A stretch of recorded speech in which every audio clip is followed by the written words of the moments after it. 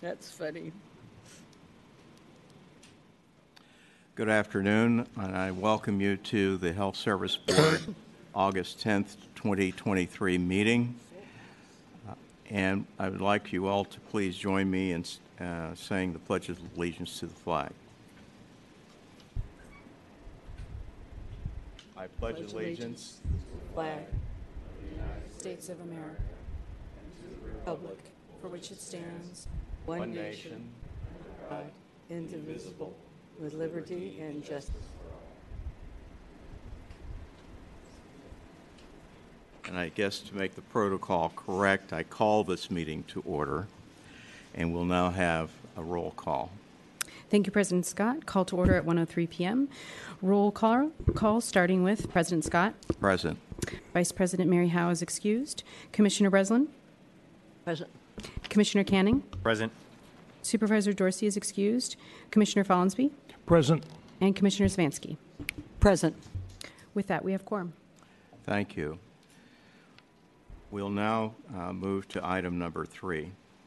Agenda item number 3 is general public comment, an opportunity for members of the public to comment on any matter within the board's jurisdiction that is not on the agenda, including requesting that a board place a matter on a future agenda.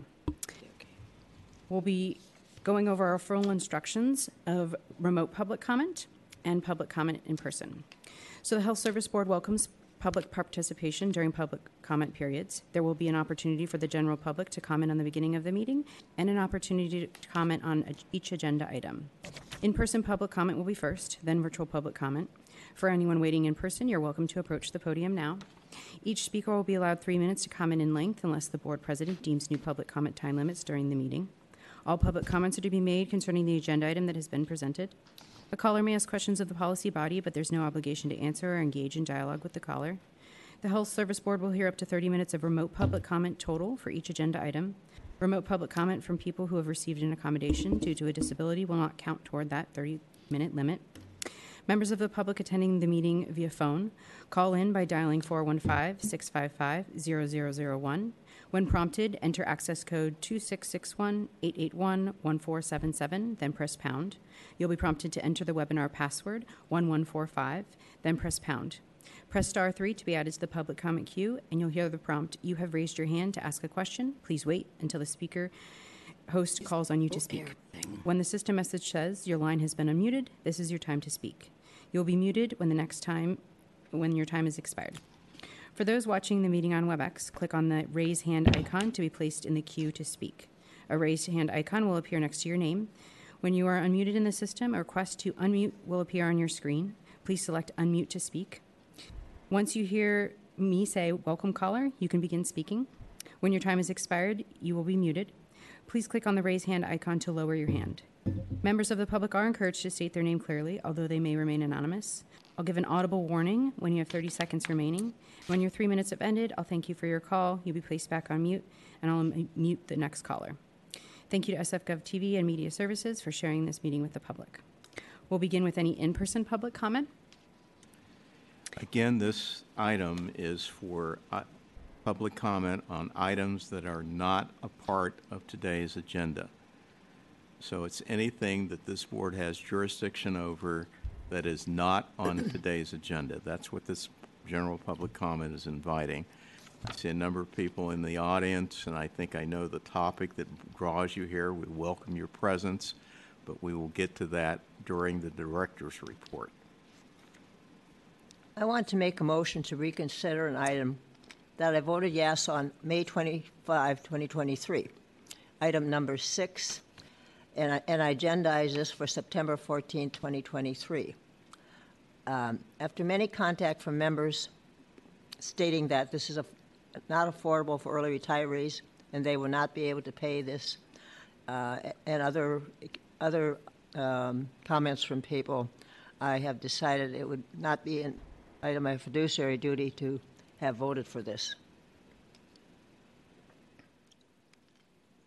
So thank you for that comment. I think I need a second.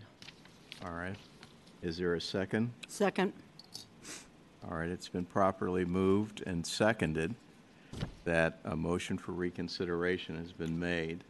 for an item on a prior agenda, May 25th? 25th? Right. All right. Is there board comment on this reconsideration motion? Can I just I just want to be sure I'm clear. I assume this was a rates and benefits issue Right. that had been passed It was. by the Board of Supervisors? I guess it I'm- did, right? Yeah. Yeah, so I'm not quite clear what the impact will be on something that we've already voted through and has gone through committees at the Board of Supervisors. Well, probably not, but I want to be on the record as not voting for that. Okay. And our regular counsel is not here. Sarah, do you have any guidance on this? On a reconsideration, Lauren motion Wood. for reconsideration? There, mic is working.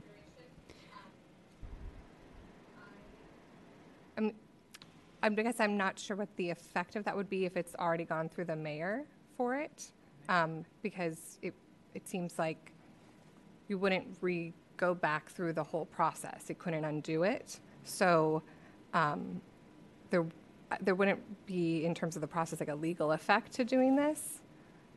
Well, it just goes on the record. It doesn't change The the item's mayor's passed. vote. But you put it in, the thing that I'm concerned about, you've put it in the form of a motion, and that is now requiring this board, the members present, to vote on it. So if it passes, i.e. that all of us support this motion, it could be more than just changing your vote or not, you know, if we all voted for it. So it could have a legal effect beyond just you're wanting to change your Well, that's one not vote. what I'm asking for. I'm just asking to change my vote. But you put it in the form of a motion today for us to take action, is my point, Karen. Right. And is that the point, is that what you want to do, or do you want to just make a public statement, withdraw the motion, just making a public statement that you would have voted no on Well, I've the made item? this statement that I think that was an error on my part. So, point Yes. of order, are you just asking for the minutes to be corrected? No. No. She's asking for a motion from us today to reconsider. What your motion said to me is that you wanted us to reconsider your My vote. vote. Your vote. And that means that we have to take an action as a full board in the way that you proposed it. If your intent is just to put on the record that during that meeting you would have voted differently, you wouldn't be calling for us to act on a motion at this point, is all I'm saying. Got it. What does our city attorney think? Yeah, I mean, I think I have concerns about, because my understanding of the motion was it would be to actually reopen and do another vote, but because this has already gone through the process and the Board of Supervisors has approved it, we really can't go back in time and undo that action. I think the better course would be if you want to make a public statement, but that attempting to put this back on the agenda when it's already gone through the process, I don't see how would be a proper thing to do. So the motion itself, I'm going to rule that the motion that you're making is out of order. If you want to make a statement saying that you would have voted differently during the May 25th meeting and that your vote would have been no, I I'm have willing. made that statement right now. No, you put it in the form of a motion and asked for a second. And I'm saying that I'm ruling the motion out of order. If you want to make a statement without a motion, Want me to repeat the statement? yes, would you please? Okay, where would we start here? On May 25, 2023, item number 6, I want to state that I did not, it was an error that I voted for that, and I rescind my vote, which I don't know that I can do that at this time. Seeing that it is probably going to make this unaffordable for some early retirees, and they will not be able to pay this. As a fiduciary, I think this is something that I should at least express. And the members did not have a chance to express their concerns about this at the time, because there were very few members here, as I recall.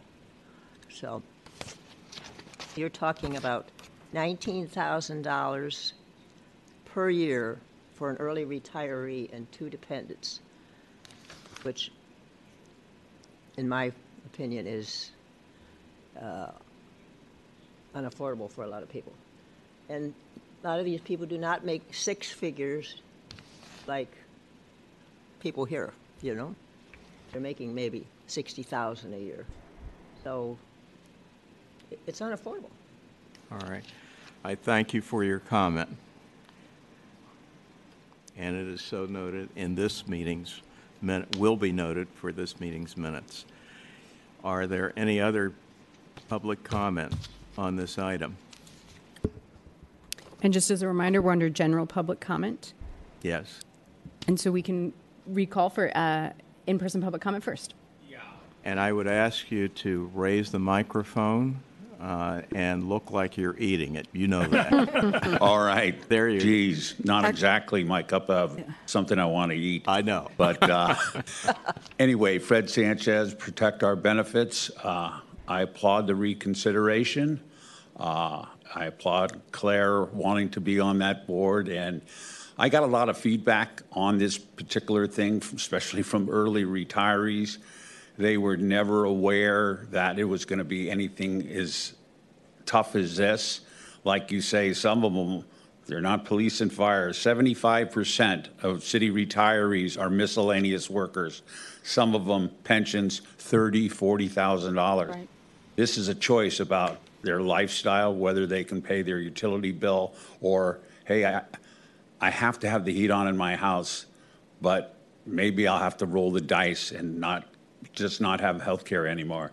So I really appreciate the courage, especially from the elected bodies. They're fiduciaries. I mean, I know it was a tough thing, but I really appreciate the reconsideration. Thank you. Thank you for your comment. Is there other general comment on this item? Seeing none, I'll move to virtual public comment. And we have one caller on the phone line, and one caller has raised their hand. I'll indicate when there are no more callers in the queue, and we'll hear a brief silence as we transition between callers.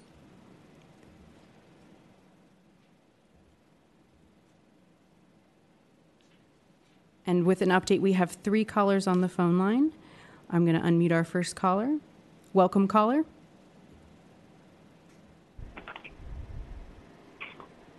Good afternoon. This is Sharon Johnson. Welcome, caller. You can proceed. Thank you. I was calling regarding the item. I don't know if it's an item before you or if this is a general public comment. I don't have an agenda in front of me. This is a general public comment? It's regarding the resolution between UHC and UCS. Caller, thank you. The item that you'll be speaking to is agenda item number 7. So if you stay on the line, when that agenda item is called, you'll be able to speak under general public comment for that agenda item. So stay And on the line. item number 7 is the director's report, just to be clear. Thank you. We have 2 more callers on the line. 0 callers have raised their hand at this time. With that, public comment is closed. Thank you. We'll now go to item 4. Agenda item 4 is approval with possible modifications of the minutes meetings set forth below, which is May 25th, the Health Service Board special meeting minutes, and the June 8th Health Service Board regular meeting minutes. All right. I'm willing to entertain a motion to adopt the minutes of the May 25th, 2023 Health Service Board meeting, special meeting, and the June 8th, 2023 Health Service Board regular meeting. I move approval of the May 25th, 2023 Health Service Board special meeting minutes and the June 8th, 2023 Health Service Board regular meeting minutes. Thank you. Is there a second? Second. All right, it's been properly moved and seconded that the minutes of the meetings cited in the agenda be approved. Mr. Chair, Is there board comment or question? I have a question. Given the comment that Commissioner Breslin offered in with regard to her vote on in the May 25th special board meeting, is there an amendment to be made to these minutes to reflect that, or are we going forward with the minutes as stated, as presented? Based on our prior discussion, I think we have to go on the minutes as stated, based on the fact that we took the action. Yes, she voted for it, and today she has made a public comment that after further consideration, which means as of today, she would have voted differently. And that's been noted in the general public comment. But to say that that wasn't the action that was taken on the 25th of May meeting would be inaccurate. Thank you for the clarification. Appreciate it. Yes. Mr. President, if I may ask just for, this may be more technical, but would it be proper to attach the comment Commissioner Breslin made to this action item as opposed to general public comment for consistency's sake and for the record? With her permission, I would suggest that that's where it would be, that it be made as a footnote to the action on the minutes. Well, it wasn't nothing, it wasn't, I didn't bring it up at that meeting. No, but you brought it up today, and we're considering the minutes from that meeting. So would you mind putting it close to the actual minutes, or do you want to leave it in general public comment? I'm not sure if that's proper. We need Leave a it parliamentarian to tell us that. I think that, from my perspective, I think that in terms of ease of access for reference, that under the Commissioner's sort of discussion of the approval of the minutes, that comment would be appropriately listed there, and then the public comment be moved to the public comment on the minutes as well, so that people, if they wanted to look at outcome of that meeting, would look at the final approval with the comments incorporated into the discussion today. So I think it does make sense, frankly, just for ease of access, so that you could refer back and other people could refer back to your position.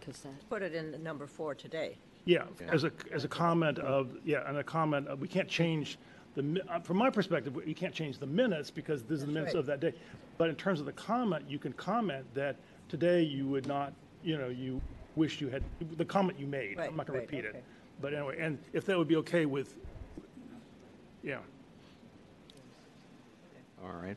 Okay, so the general comment that was made by Commissioner Breslin will be noted with the general public comment on the minutes relative to May 25th, that she would have voted no. All right? and the public comment that was made in response to her And the public inappropriate would comment, also but be that would moved also to be follow under the Move public to comment this of as just well. now. Had I been more maze-bright, I would have said, please hold that until we get to the minutes, but I didn't know what you were going to say. So, all right. I think I'm clear, and I hope that the secretary, most importantly, is clear and that we're on the record. All right, is there any other board comment relative to the minutes approval? If not, we'll have public comment on the minutes. Thank you, President Scott. General public comment is now open for this, or excuse me, public comment is now open. Instructions are being displayed on the screen for those watching on SF.gov TV and WebEx. In-person public comment will be first, then remote public comment. For those callers on the line, press *3 to be added to the public comment queue. For those watching the meeting on WebEx, click on the raise hand icon to be placed in the public comment queue to speak. We'll begin with any in-person public comment. And no one has approached the podium, so we'll move to our virtual public comment. Once again, Fred Sanchez, Protect Our Benefits. I think I'm addressing the minutes from the May 25th. What I'm saying is this is not a futile action. I'm sure the Board of Supervisors, as well as the mayor, will understand what dialogue took place here. So it'll be effective that people are getting very upset about the rate increases. So that's the purpose of what you're doing here today. It will get out. Thank you. Thank you for your comment. Is there any other public comment regarding the approval of the minutes for these two meetings? From the virtual public comment, there are 3 callers on the line, but 0 callers have raised their hand for this agenda item. We can wait 5 more seconds for anyone to raise their hand or join public comment.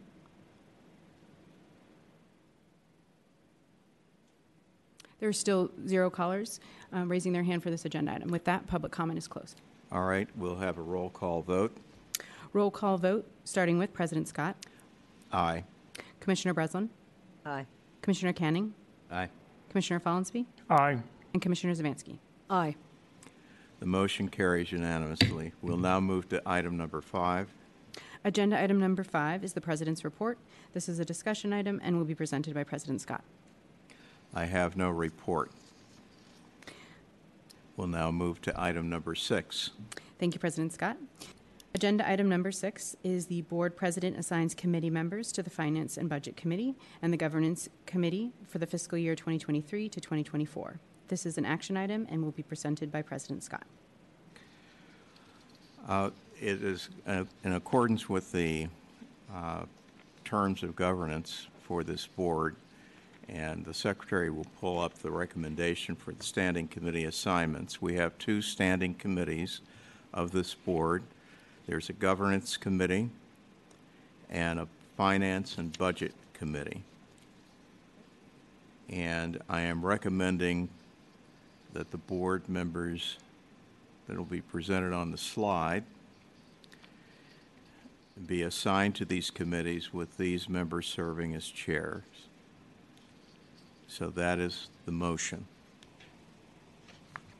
Is there a second? I'll second the motion. It's been properly moved and seconded that the standing committee assignments for the Health Service Board for 2023 to 2024 be accepted as presented. Is there any discussion by members of the board? Hearing none, we'll now have public comment. Thank you, President Scott. Public comment is now open. Instructions are being displayed on the screen for those watching on SFGov TV and WebEx. In-person public comment will be first, then remote public comment. For those callers on the line, press *3 to be added to the public comment queue. For those watching the meeting on WebEx, click on the raise hand icon to be placed in the public comment queue to speak. We'll begin with any in-person public comment. No one has approached the podium, so we'll move to our virtual public comment. And there are 3 callers on the phone line. 0 callers have raised their hand at this time. We'll give a 5-second pause to see if anyone wants to raise their hand.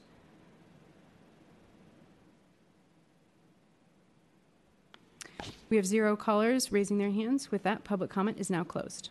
With public comment being closed, we'll now have a roll call vote on this item. Roll call vote, starting with President Scott, Aye. Commissioner Breslin, Aye. Commissioner Canning, Aye. Commissioner Follansby, Aye. and Commissioner Zavansky. Aye. The motion carries unanimously. We'll now move to item 7. Agenda item number 7 is the Director's Report. This is a discussion item and will be presented by Abby Ant, SFHSS Executive Director.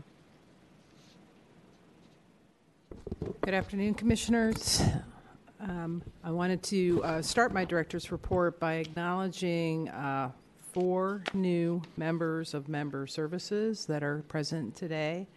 We are nearing our full complement of staff in Member Services. May I introduce to you, if you would stand, please, Jason Hammock. What? And please remain standing till all of your colleagues Robert Beto, are identified. Ray Shanbo, and Barry Yu. Welcome. Welcome. We'd like to say on behalf of the board, welcome you to your new assignments as staff members of the health service system. And we are very glad that you've decided to spend this portion of your career in service of our members. So again, welcome to each of you. And we look forward to having you come back on just to observe us during the course of your career here. Thank you. Thank you for coming.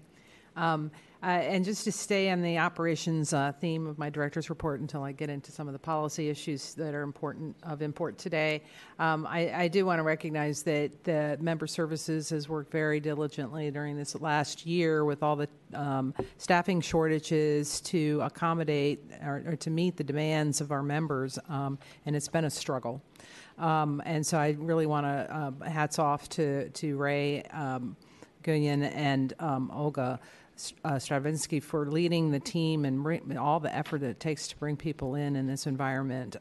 We are really starting to see the results in the number of calls being handled in a much more manageable time frame. And so this team will really complement that. And so we're thrilled to be here. I think we'll ramp up and put a lot of focus on the training that needs to take place to prepare us for open enrollment. But that's well underway. And it does take a village. It's not just Member Services. The Enterprise Systems and Analytics team does a lot of work to support the open enrollment and get all of these rates loaded into the system. There's over 9,000 at the end of the day. So it is heavily reliant on the Enterprise Systems and Analytics team.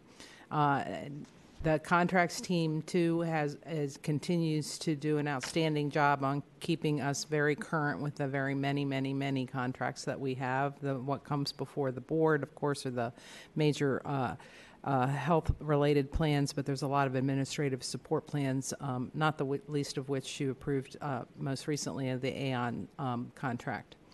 The well-being team continues to work really diligently to address mental health needs through our EAP program that also has an external contract that is really helpful to us. It's very difficult to hire and recruit mental health workers simply because there just aren't enough. So we are very fortunate to have an external resource that's been quite good to work with throughout the pandemic and continues to support our membership. So that's the operations end of the director's report. I wanted to just kind of go back and highlight some of the things that were written into the report. As acknowledged earlier, the rates and benefits package were approved by the Board of Supervisors, and so that we can celebrate another complete cycle for our primary work at HSS. The Healthcare Affordability Board that I will continue to report on is the state entity that has an advisory committee that I am a part of. They have a very, very, very aggressive timeline to identify targets for spending in 25 because the year that those targets will be measured and penalties associated with will be in play is 2026. But that you won't see the results of that until 27 and 28. I can't believe I'm talking about 2028 right now, but that's the timeline. And even though it seems like it's far away in cycle time, it's not far at all. So there's a lot of cutting edge work that's being done as we speak. We are presenting one of our board education topics today. Outlined in the report are others that are scheduled to come before you. We do, and there's also a presentation shortly that Michael Visconti will do that talks about this is the time of year when we need to consider whether or not we're going to do any competitive bids for any of our contracts so that we can adjust our workload accordingly. So we'll talk in more detail about that later today. There also is the announcement that came out that the University of California San Francisco, at their most recent UC Regents meeting, approved the acquisition of the general care, acute care assets of St. Mary's Medical Center and St. Francis Memorial Hospital. So that was pretty big news under the sort of mergers and acquisition category. John Muir Health is going to acquire San Ramon Regional Medical Center. That transaction is also underway. So consolidation is happening right here. The I will talk about the UCSF UHC thing in just a second. I just want to make sure. Oh, the school district, we continue to work with the school district on the technical issues that they have. We are far from resolution. We are concerned, and we will continue to report on this. I am escalating some of our concerns with them as we speak. There are minor comments on, Dr. Follensby pointed out the last meeting, some questionable language we had in the Aon contract approval. We've corrected that or recognized that it wasn't necessary. We do have some race, equity, and diversity inclusion updates. Transgender History Month is this month, and there's quite a bit of activity in the city celebrating that. So that leaves me to talk a little bit about what the subject that many people are here and I'm sure listening on the call. We had been informed that the United Healthcare is working to on their contract with all 5 University of California medical centers for their MA product. It's my understanding that the University of California San Francisco Medical Group and United Healthcare have not agreed on a reimbursement rate. It's a little hard to explain, so let me try. In that, it's not that they haven't had a contract. They've been a willing participant in Medicare, so that United Healthcare would pay the standard Medicare reimbursement rate for an out-of-network, a willing out-of-network provider. Right? Is that right, Monica? And that's the way it's been for years. And this year, leadership at UCSF has decided that they wanted to negotiate a rate and not do this willing out-of-network practice. I also understand that the other 4 medical centers have agreed to a rate with United. So UCSF stands alone.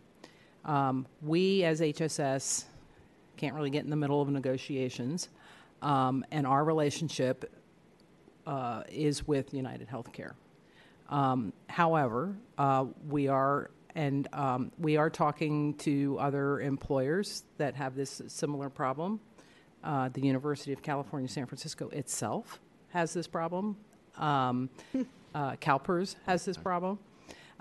So there's a lot of interest in this, and we'd really like to see that it gets resolved. Our members are kind of stuck in the middle, and one of the bigger challenges is the university's various practices and scheduling offices and billing departments, et cetera, because it's not all unified at this point in time, is not always giving the most accurate and helpful information to our members. There's a lot of inconsistencies. And our members, as they learn about this, are getting worried, will this affect me?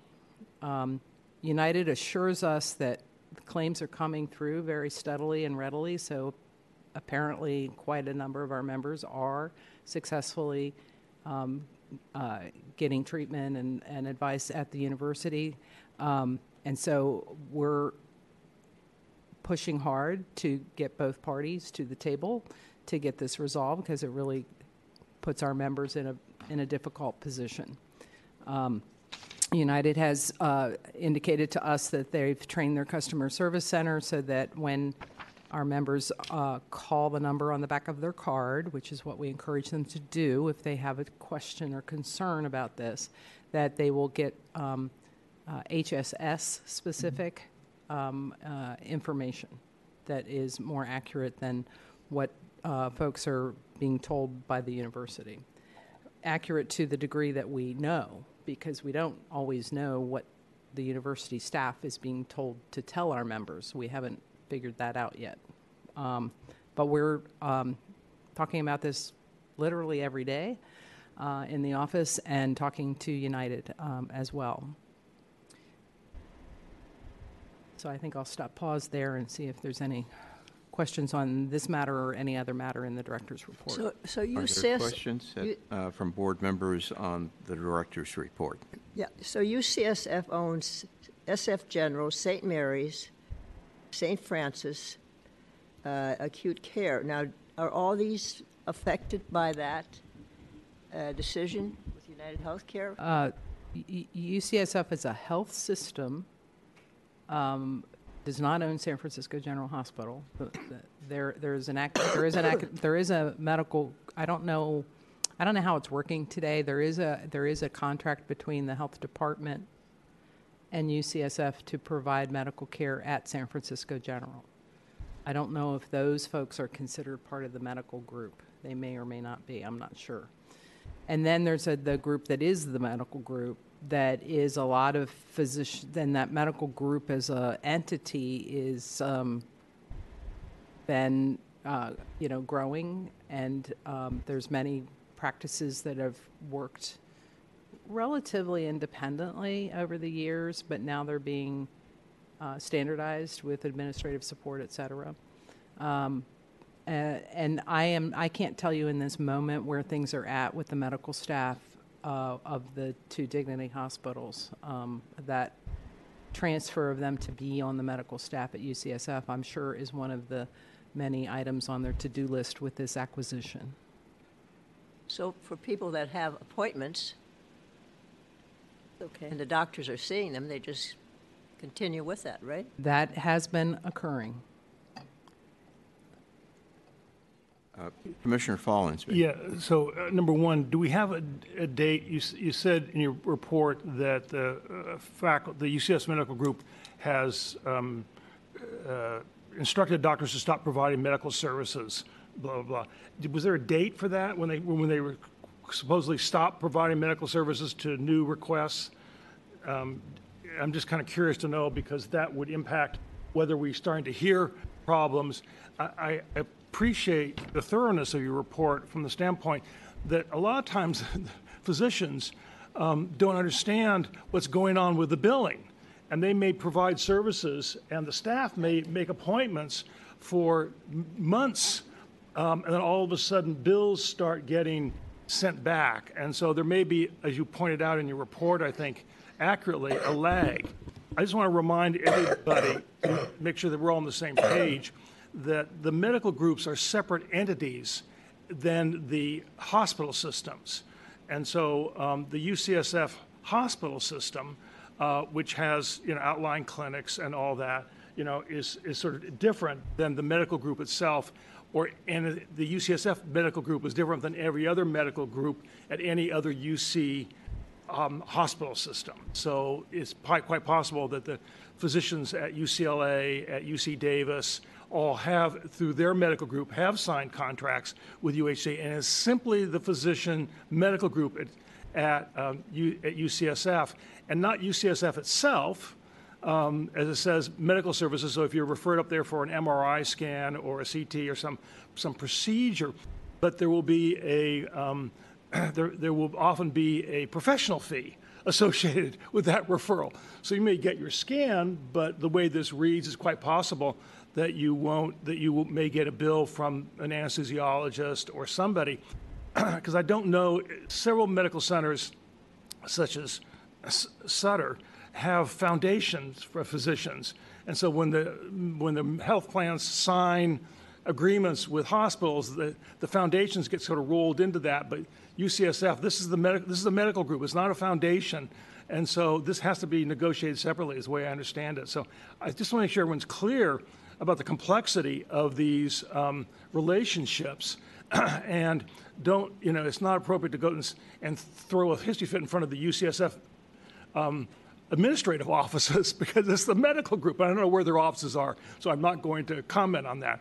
But that's the way I understand it. Is that pretty accurate? It's close, and I don't know if Iftikhar knows better than me, but if you look on their website, they do have a vice president of the UCSF Health Network. Yeah. Because their health network is both the medical groups, but they have a 20-county reach. So there are other hospitals and medical groups that are part of this UC family.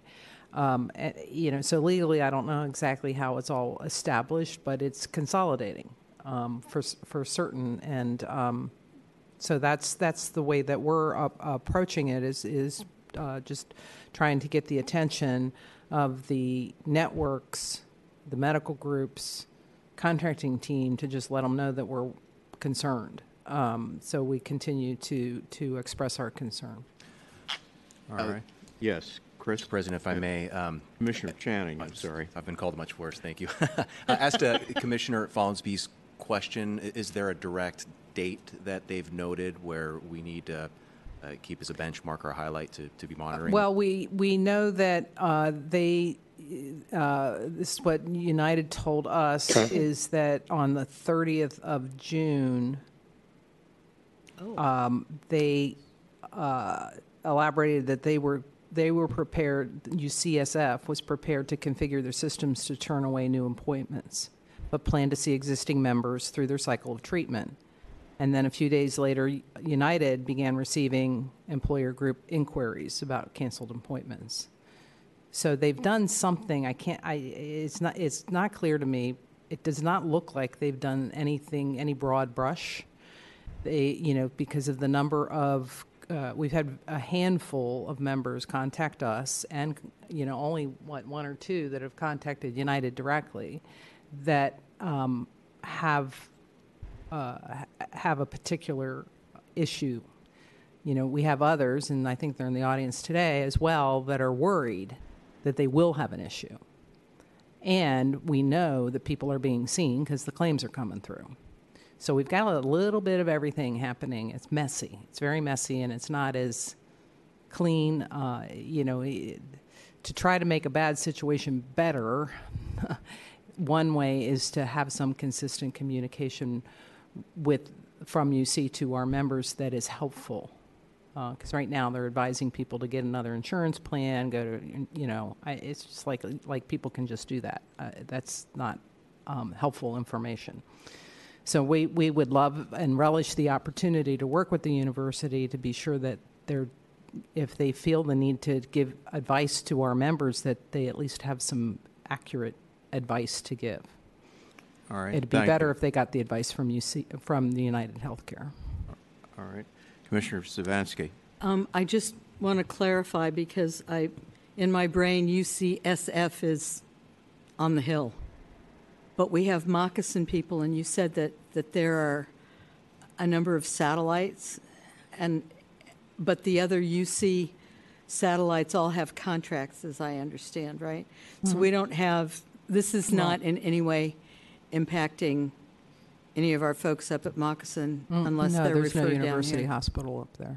Okay, I just wanted unless they go down to Modesto. Make sure, because sometimes we forget they're up there. Yeah. Well, there are 5 UC medical groups or centers in the system.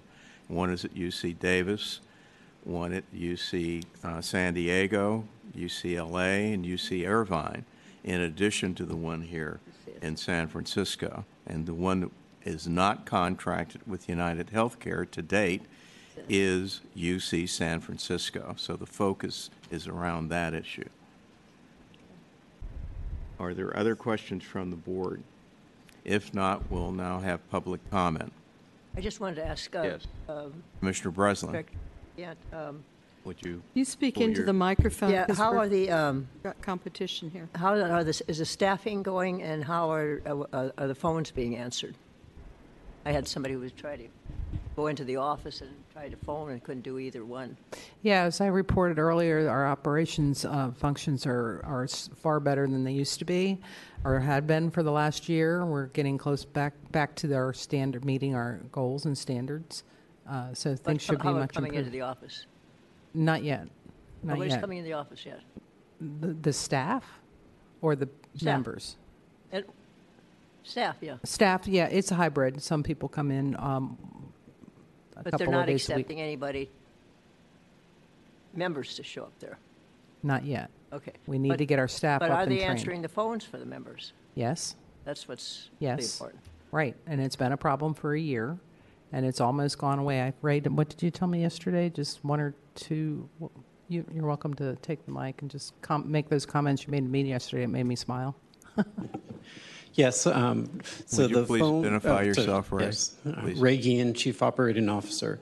Yes, we're happy to report that the issues regarding the phone system are much resolved. This week, the majority of calls were answered directly. We've over the week, we've averaged between 10 and 4 voicemails per day, meaning that the call was not answered in a period of minutes and rolled to voicemail.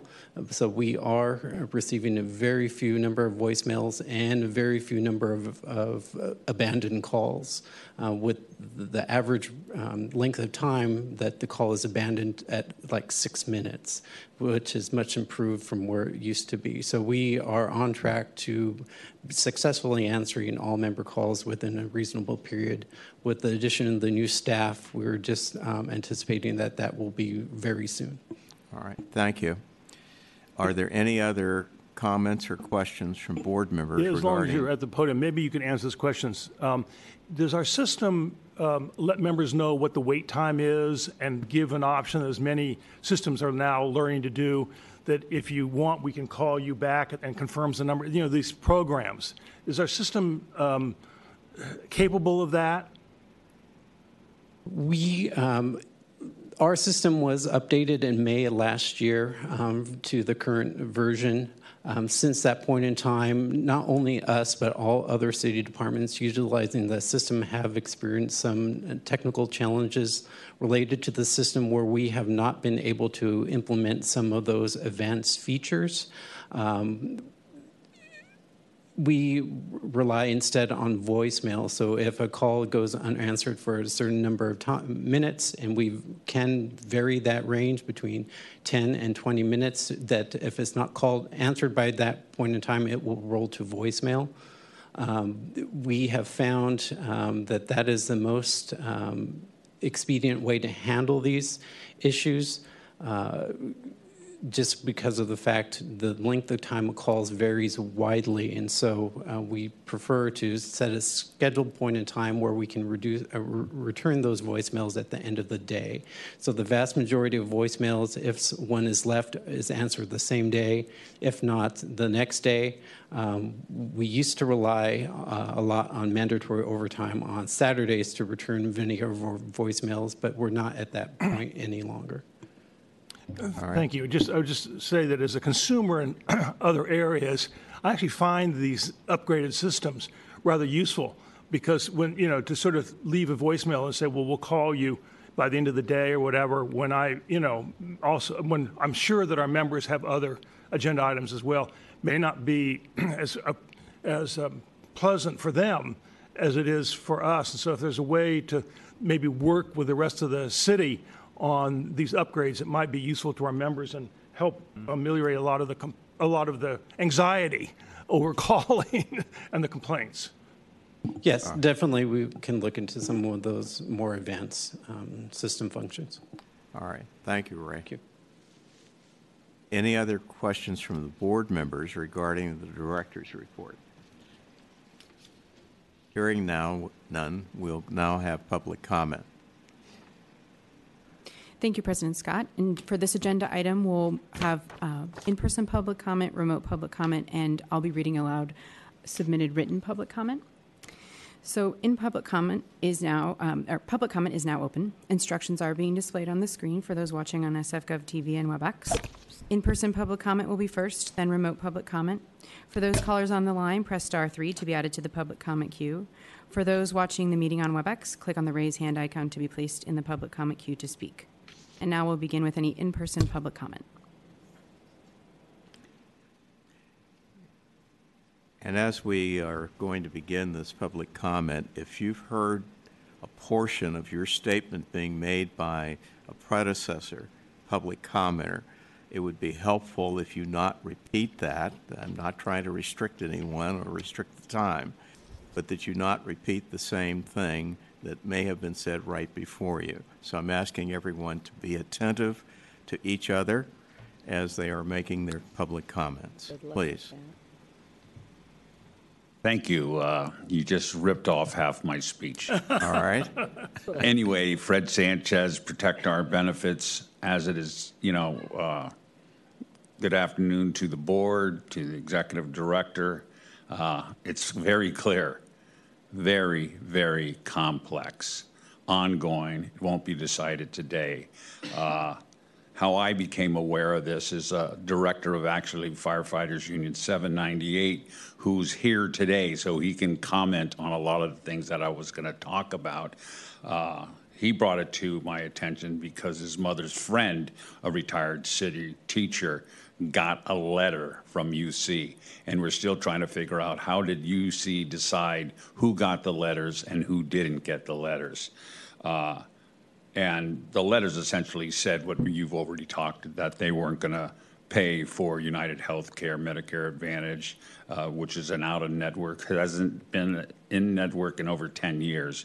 So, but what are really concerned is these seniors, who are by far the most vulnerable group, many on fixed incomes below $30,000 annually. They simply can't afford to pay for this out of pocket.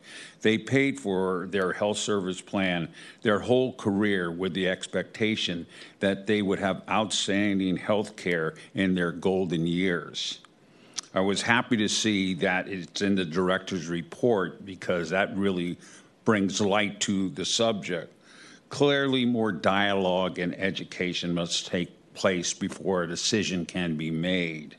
I suggest UCSF, the medical group, the UNC people, the doctors, and patients who are wanting this care can sit down and come to some reasonable accommodation that at the very least a continuous for another year in what they're doing, because open enrollment is in October and these people are in a panic and there's not much competition. Who are they going to go to? And then when they call up doctors, because some are already doing that, I'm sorry, we're not taking any new patients. So this is something that is very complex. And here in the city of St. Francis, let compassion prevail and don't throw the seniors out with the bathwater. Thank you. Thank you for your comment.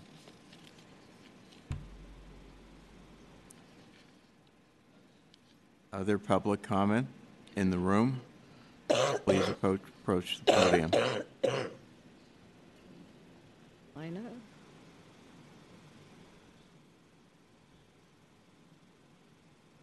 Good afternoon. My name is Jeremiah Cadigan.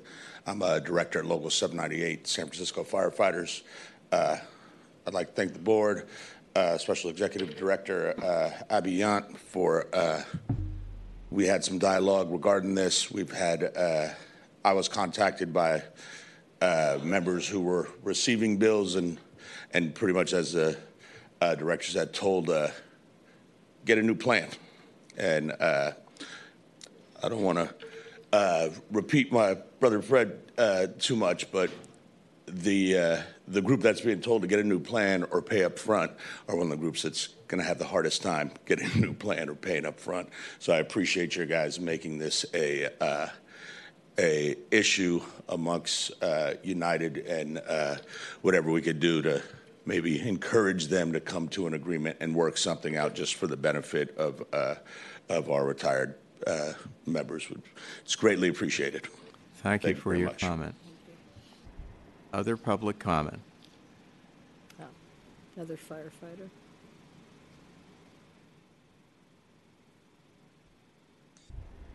Good afternoon, Commissioners, Director Yount. I just want to put on the record, seeing how it's important today, that the firefighters, active and retired, both support all the comments that have been said already at this dais. And just a thought, if 4 of the 5 UCs have come into contract, that means the issues for us are very glaring and out there and should be directly addressed. Everything else seems to be working fine. Thank you. Name, please, for the record. For the record, who are you? Dennis Kruger, active and retired firefighters and spouses. Thank you. I know who he is, but there may be others that don't. For the record. Is there other public comment in the room? Okay, take your time thinking about it. Oh, she's been emailing me. Okay. Good afternoon.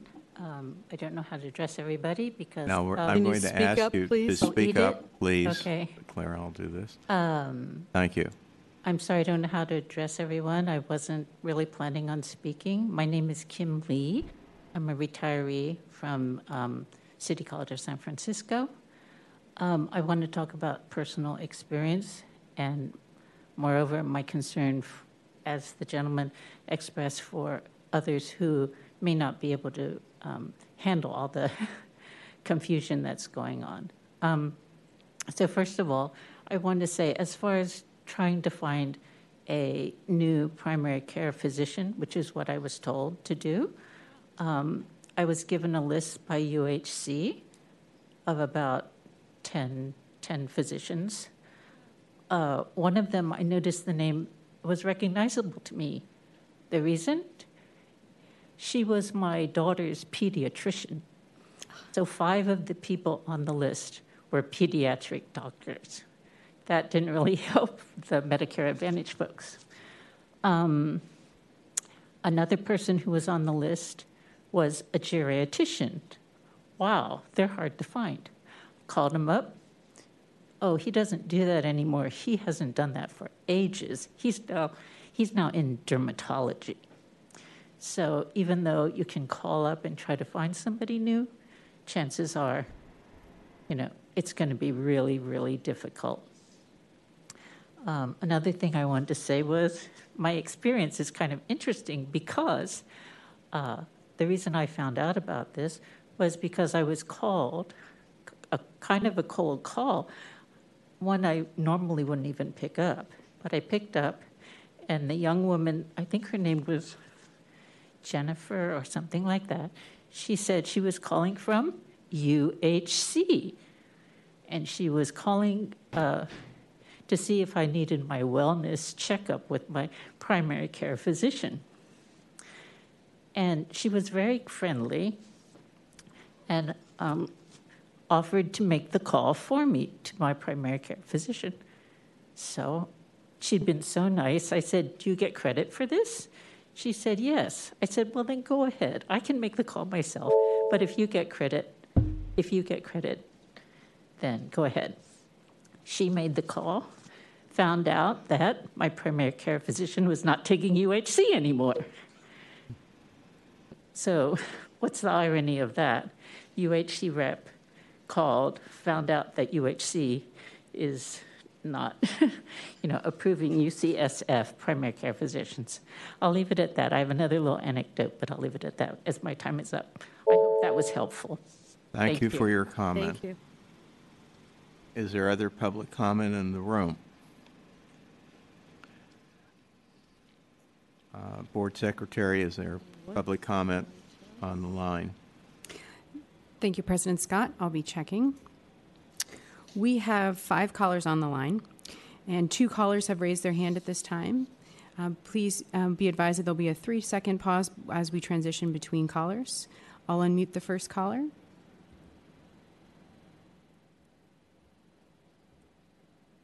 Welcome, caller. Hello, this is Sharon Johnson. I'm a retired city and county employee, and I first of all want to say thank you to Director Yount for doing for her report and the follow-up that's going on between UHC and University of California. I would concur with everybody who has spoken about what they know and care about in terms of our seniors that are members of the health service system, and will support you in any way to continue getting these people to negotiate. As the director said, it takes a village, and the village includes, as our last speaker, as a patient who did not receive the best service that she could have received. So let's all join together and do what we can for our members. Thank you. Thank you for your comment. Thank you, caller. We have one more caller with a raised hand. I'll unmute the caller now. Welcome, caller. This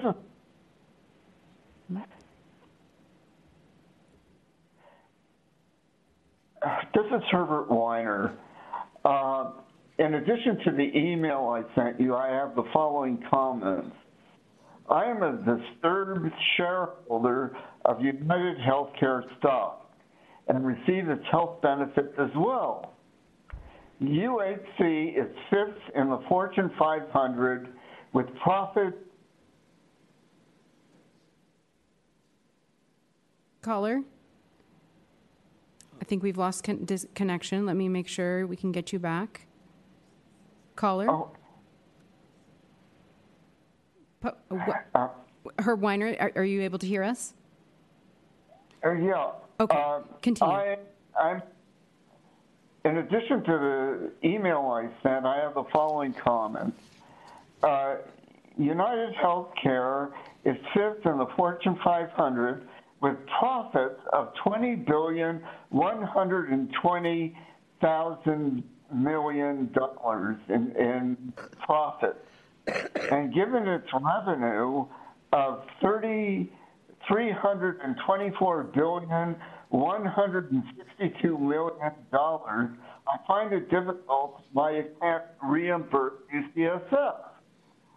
The worst victims of UHC fiscal retention are the patients, who must frantically search for physicians who already have excessive demand and backup in appointments. Now, this would be manageable if retirees had another plan than Kaiser, who could also be, and Kaiser is also overloaded. But retirees are stuck between two plans. As a disturbed shareholder and beneficiary of United Health, I am requesting, if not demanding, that they compensate UCSF for their services in order that I may hold my shares in United Healthcare and good conscience. Thank you. Thank you for your comment. Is there other public comment online? We have 5 callers on the line. 0 callers have raised their hand at this time. With that, public comment, we'll move to written public comment. All right. Public comment.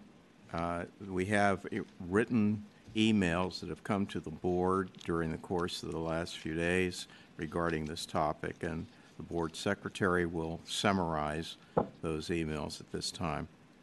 Thank you, President Scott. One of those emails was by Herbert Weiner, who just spoke. Another email that came in was from Larry Bassetti, the Secretary of the San Francisco Veteran Police Officers Association, who also expressed concern over the City and County of San Francisco UCSF, UHC negotiations, and urged the board to influence in any and all influence they can for a quick resolution with the Medicare Advantage contracts. The third email that came in was Timothy O'Brien, Secretary Treasurer for the Retired Firefighters and Spouses Association, also urged the board to advocate for a fair resolution with the problem between the UCSF and UHC. The fourth email that came in was Luis Facada, CCSF retiree, and shared her concern for the risk of having the request for the medical services not being adhered to with UCSF and UHC, and she requested that the board use any and all influence to help with a swift resolution for the Medicare Advantage contracts. Fifth email that came in was Linda B. Tabor Beck, who urged the board to do anything they can to encourage both parties, UHC and UCSF, for a resolution as soon as possible. The sixth email that came in was from Robert Price, City College of San Francisco retiree, who urged the board to do anything within their influence to help with a resolution for the UCSF and UC contract. Seventh email that came in was Deborah Walensky, City College of San Francisco retiree, who urged the board to find a swift resolution for the Medicare Advantage contracts. The eighth email that came in was Louise Scott from Protect Our Benefits and Retired Employees of San Francisco and City County of San Francisco, and is also a convener of the Federation of Retired Union Members, and urged the board to do whatever means possible to support the equitable resolution between UCSF and UHC. The ninth email that came in was from Sharon Walensky, a retiree, who urged the board to do anything within their influence and control upon the UCSF and UHC resolution. The 10th email that came in was from Denise Selleck, a CCSF retired instructor, who urged the board to do anything within their influence upon the UCSF and UHC resolution of their contracts. And the 11th email that came in was from Ron Sigamoto, a retired SF firefighter captain, who urged the board to do anything within their influence for a quick resolution with the Medicare Advantage contracts. And with that, there's no more written public comment, and we can close public comment. All right, public comment on this item is closed. I'm going to claim the privilege of the chair to offer the following motion on behalf of this board. I move that the HSS board give its strong commendation and support to Executive Director Abby Yant for her initiative and leadership to date in prompting discussions between United Healthcare and the University of California, San Francisco Health System. The HSS board directs Executive Director Yant to continue to insist that United Healthcare and the University of California, San Francisco Health System immediately undertake negotiations by convening meetings to exchange specific proposals that will lead to a working contractual relationship between the parties, which will be of benefit to HHS members.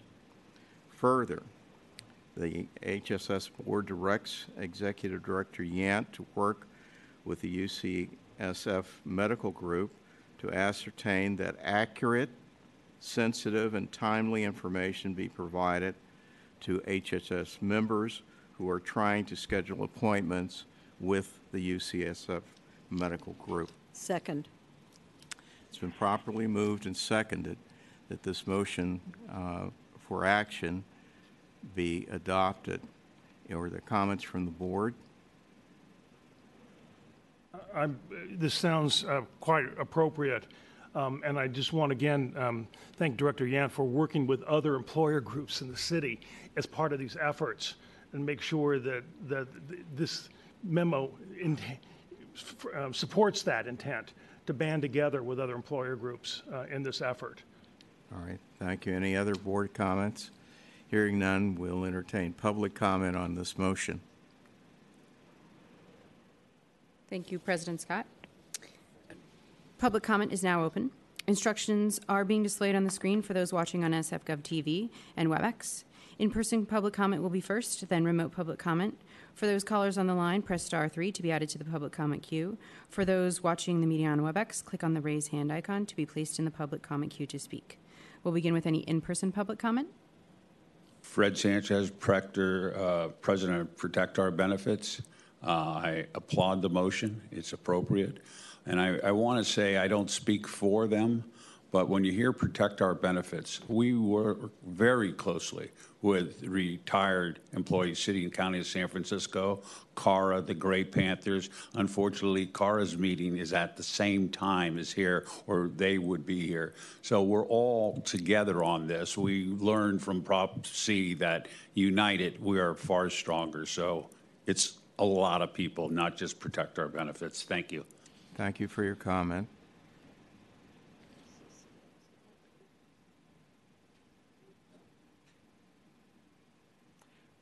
Anyone else in the room? Public comment on this motion. Be well, Leo. Hi, once again, Kim Lee, retiree from CCSF. It's a wonderful motion. Thank you for coalescing everything into one statement. My only concern is that people might not know about what's happening unless they call to make an appointment. And so I think it would be good for members to be apprised of what's happening before they happen to, make an appointment, because oftentimes we don't make appointments until we need them. So if the language could be adjusted a little bit to not just people who call, but maybe a statement to go out to all the people who are in the UCSF system. I don't know. Thank you. Thank you for your comment. Any other public comment in the room? If not, is there a public comment online? Thank you, President Scott. I'll be checking our virtual public comment. And we have 5 callers on the line. 2 callers on the line have raised their hand, and there'll be a brief pause as we transition between callers. I'll unmute the first caller. Welcome, caller.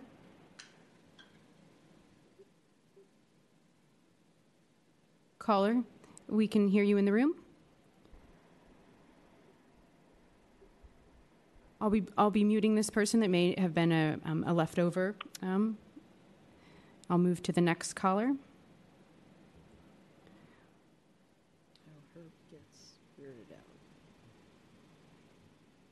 And all hands have been lowered. All right. With that, we can close public comment. Public comment on this motion has been closed. We're now ready for a roll call vote. Roll call vote, starting with President Scott. Aye. Commissioner Breslin. Aye. Commissioner Canning. Aye. Commissioner Follansby. Aye. And Commissioner Zvansky. Aye. The motion carries unanimously. And I would ask that Director Yant take into account in following the intent of this motion that as necessary, we may need to have a communication to our members about this particular issue or those who are seeking services to UCSF at some future point.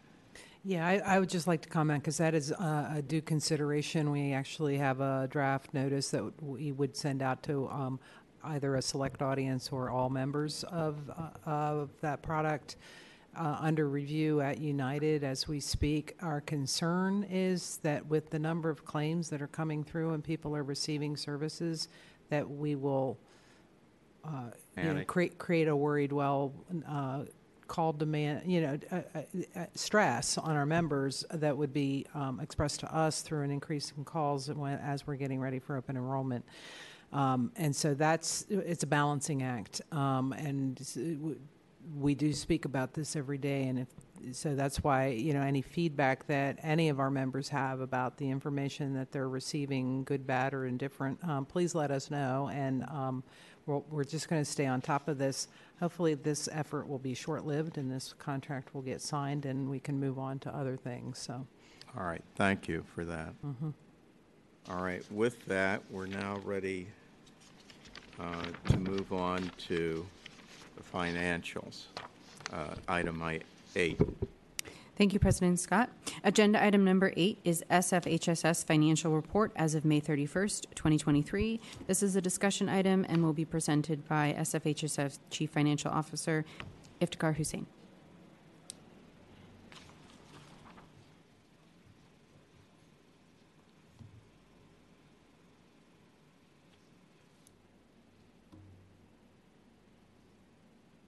Good afternoon. Good afternoon, Chief Financial Officer. Again. How are you after a month of not being here? Doing well, thank you. Okay, so I'm going to get some help to get the slide up. Thank you. Yeah, so the one development since last month is the audit has started. We are in the middle of our close for the year end. And as we close, the auditors are here, and so that activity is continuing. The financials I'm presenting are as of May, and the message actually is pretty consistent with prior months. This year, you'll see in the report that the claims are higher, but a lot of the increase in claims happened in the later half of last calendar plan year.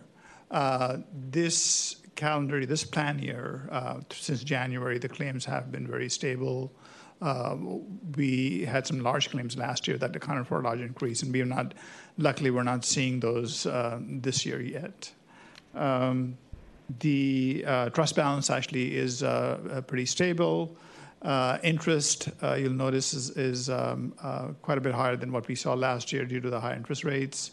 The pharmacy rebates are higher, corresponding to a higher pharmacy spend. Our programs are working effectively to audit and capture those claims. And as far as the projection for year end, we do have, so we're stating that we're coming close to budget, but we actually are going to come in quite a bit ahead because of the vacancies we've had in our staffing. Are there questions of the Chief Financial Officer Hussein? Hearing none, we'll now move to public comment. Thank you, President Scott. Public comment is now open. Instructions are being displayed on the screen for those watching on SFGov TV and WebEx. In-person public comment will be first, and then remote public comment. For those callers on the line, press star 3 to be added to the public comment queue. For those watching the meeting on WebEx, click on the raise hand icon to be placed in the public comment queue to speak. We'll begin with any in-person public comment. And no one has approached the podium, so we'll move to our virtual public comment. And we have 4 callers on the line. 0 callers have raised their hand at this time. We'll give a 5-second pause for anyone who may want to raise their hand or join the call.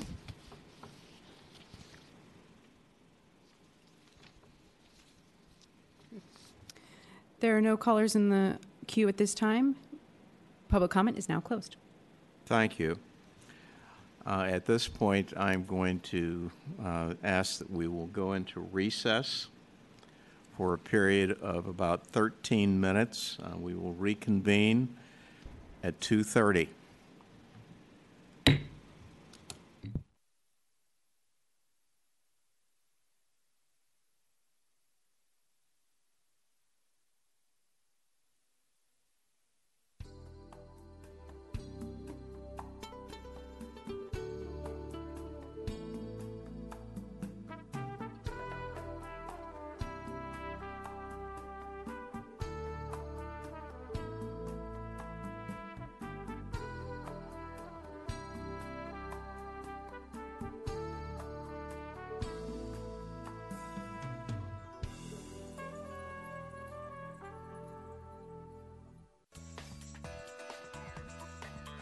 SFGov TV, San Francisco Government Television.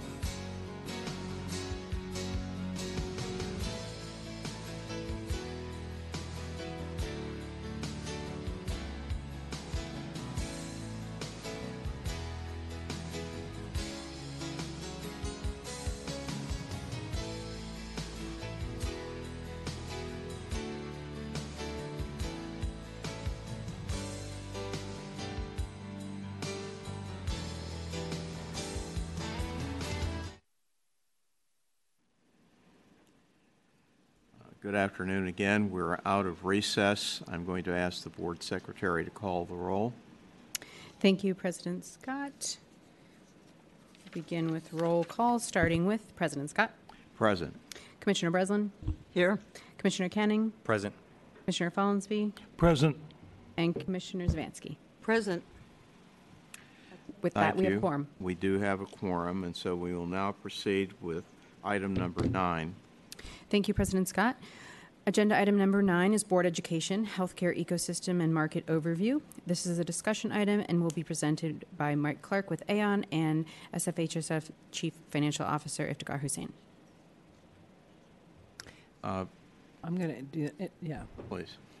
Hi, I'd like to do an introduction to this education session, and that the Health Service Board does a education plan every year. So to remind the board that this year the requested education topics were healthcare cost trends, equity data reporting, and data transparency.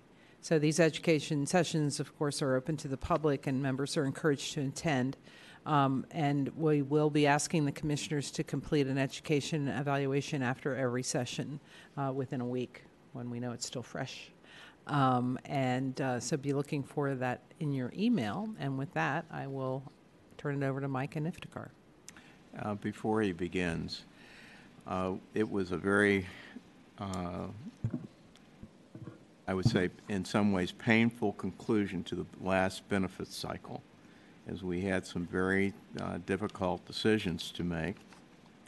And amongst those decisions were ones that have resulted in some of the discussion that preceded this particular agenda item and opened this meeting today. And it's my hope that coming out of these education sessions over the next week that we will use this not only as a board, but encourage the general public to refer to these presentations in this section of the agenda as we go into the benefit cycle starting in January of next year. Because it is kind of an overview, and that's what the board requested, that we jointly educate ourselves about what the mega trends are, what the environment is, what real things can this board do, and what things may take some effort by other partners here in the city and county of San Francisco. So with that, Michael, welcome back. You've had a month off. I know you've been rested, and I thank you for preparing these presentations. No, absolutely. Good afternoon, Commissioners. Mike Clark from Aon. Chief Financial Officer Hussain and I will co-present on healthcare ecosystem and market review. While realizing that ecosystem is a biological term, you will see a slide in this deck that truly shows how complex and interconnected our healthcare system is, and so the reference to ecosystem. So we'll start with some background on the board education modules today through December.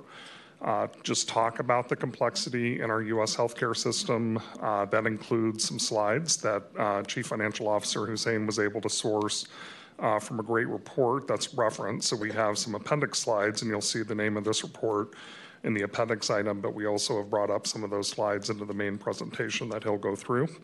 We'll talk about health system merger and acquisition impacts, as Executive Director Yan talked about, two big ones happening concurrently here in the Bay Area. We'll talk about strategic focuses for health vendor innovation. CFO Hussain will walk through some initial consideration factors for RFI and RFP, knowing that Michael will present more thoroughly on this later in today's meeting.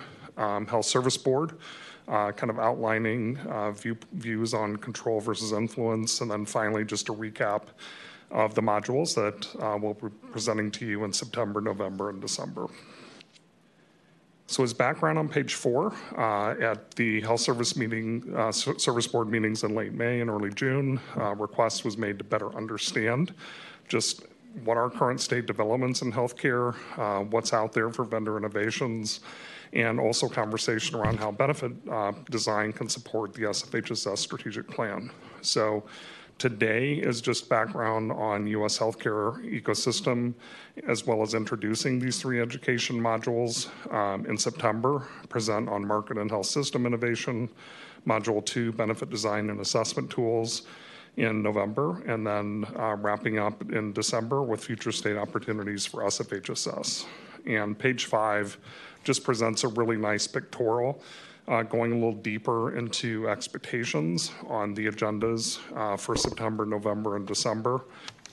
Where overall you see there at the top, the framework is to incorporate strategic goals throughout for SFHSS, foster equity, advance primary care, affordable and sustainable, supporting mental health and well-being, and optimizing service.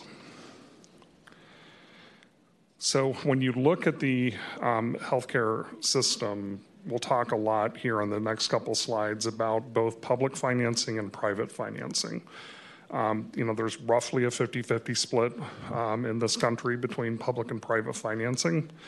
And as plan sponsors, kind of deal with this very complex system and how that impacts employer-provided health care, the reality is that, healthcare providers, so that includes hospitals, doctors, other practitioners, pharmacies, and labs, have to operate within a very, very complex revenue source and regulatory ecosystem.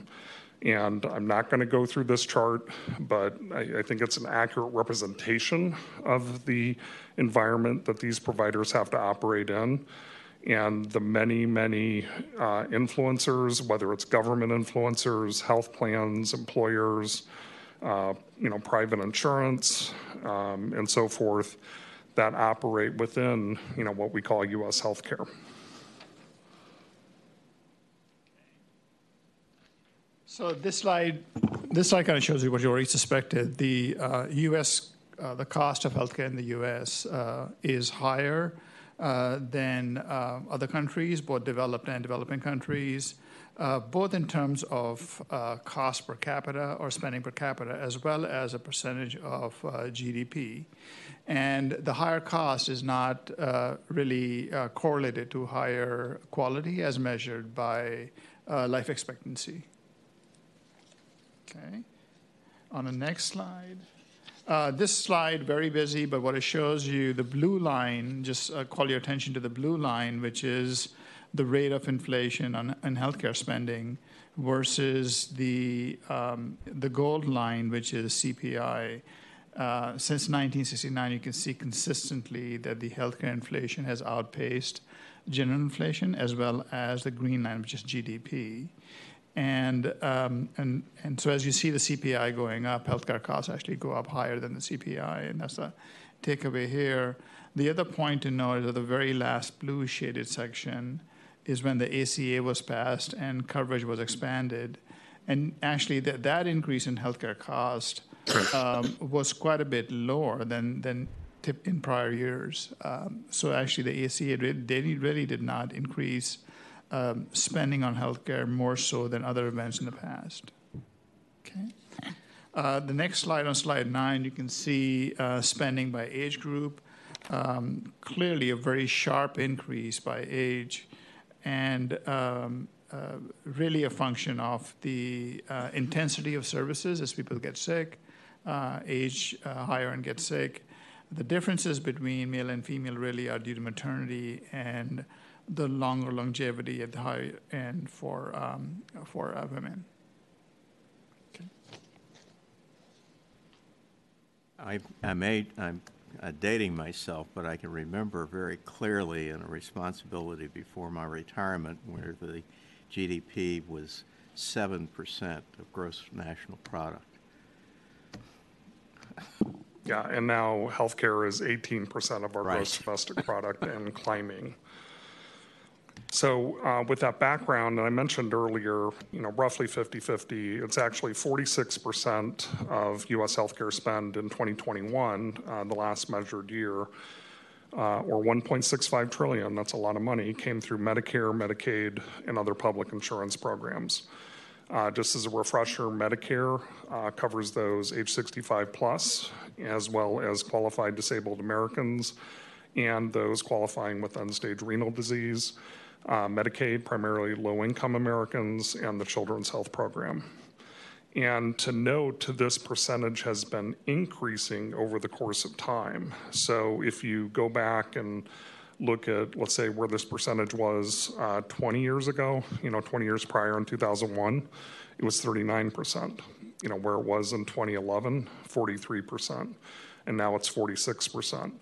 And the pressure this puts then on employer-sponsored health care is with providers being paid more and more of their revenue from government sources, which tend to be lower reimbursements. It just puts that much more pressure on the prices that are charged through private insurance, employer-sponsored health care. You can see, what's really causing a lot of this rise. The government programs, obviously the federal money directed to programs like Medicare and Medicaid, who dictate the reimbursement guidelines to hospitals and doctors.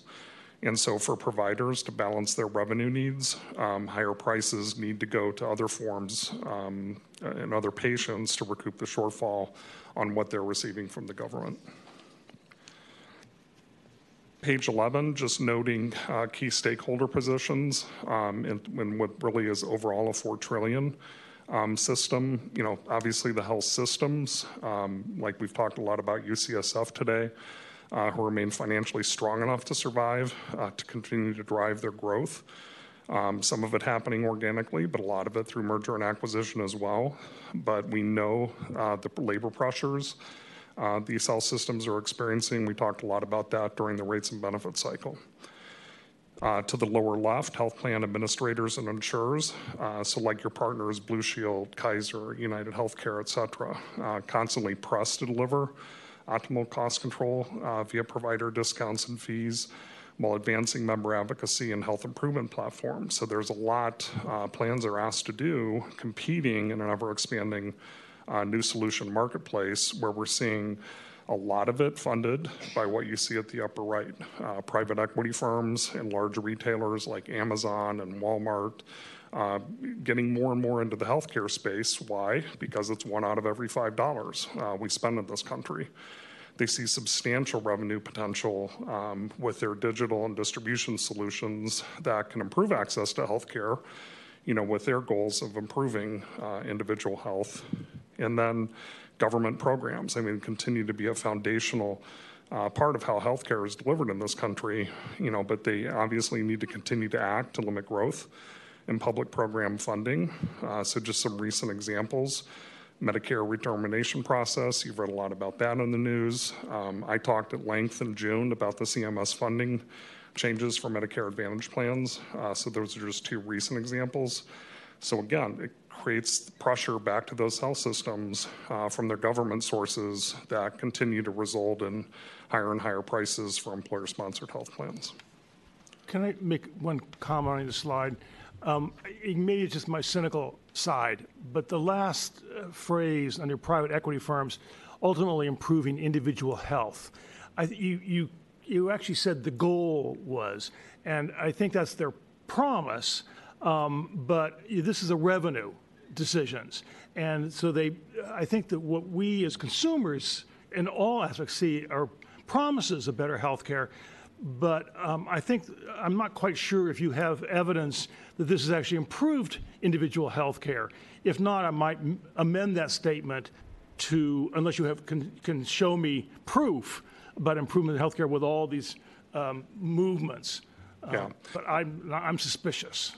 Your skepticism is well-founded. I agree that and one of the things that we try to do, for instance, in my organization and other organizations in health consulting, is trying to understand the value, the evidence of success that these organizations are delivering when they promise, better management of musculoskeletal care, better care protocols for cancer patients or heart patients. A lot of the new players that we're seeing come out in the mental health space, for instance, just trying to respond to marketplace needs. There's no question in the private equity environment, the altruistic goal of these organizations, the ultimate goal is to try to drive revenue for the investors, but doing so in a way that is trying to promote an idea, promote a concept that can, hopefully improve member health, hopefully lower trend lines for employers. But I would say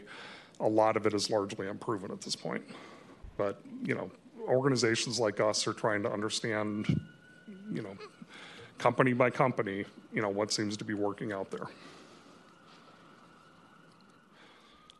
From a merger and acquisition standpoint, we just cite a couple studies on this page that were recently performed, one in 2020 by the Kaiser Family Foundation, observing just the higher cost elements that result from integration, including, one observation in California about highly concentrated hospital markets, found an increase in the share of physicians and practices owned by a hospital, came with a 12% increase in premiums for private plans sold in California's marketplace. In May 2022, a health affairs study, showing vertical integration between physicians and large health systems, led to pretty substantial increases in primary care physician prices and specialist prices.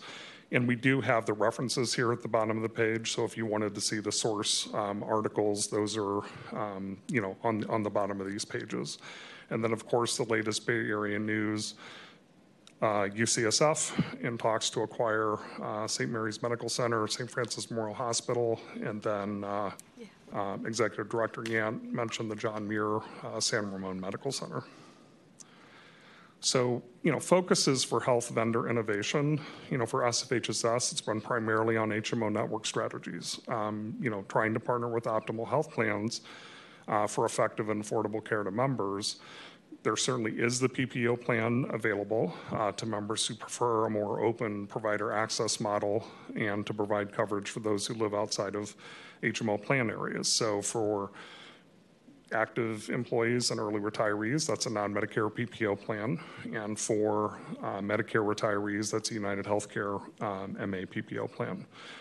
HMO plan choice was expanded for active employees and early retirees with Health Net Canopy Care coming alongside the Blue Shield HMOs and the Kaiser HMO. And then the Medicare retirees, have UHC nationally, but also you see Kaiser in certain regions. Noting that these plans do have the highest star rating possible from the federal government at 5 stars, which is Medicare's measure of MA plan quality and performance. So, strategic focuses, plan innovation comes from advancement of primary care initiatives, as well as advancement in advocacy models. And you can see the examples here that SFHSS is continually working with the largest health plans. With Kaiser, a lot of discussions about workforce health and well-being resources, how to bring more awareness to those and engagement in those, as well as review of health outcomes data, where Kaiser does consistently deliver very high-quality results.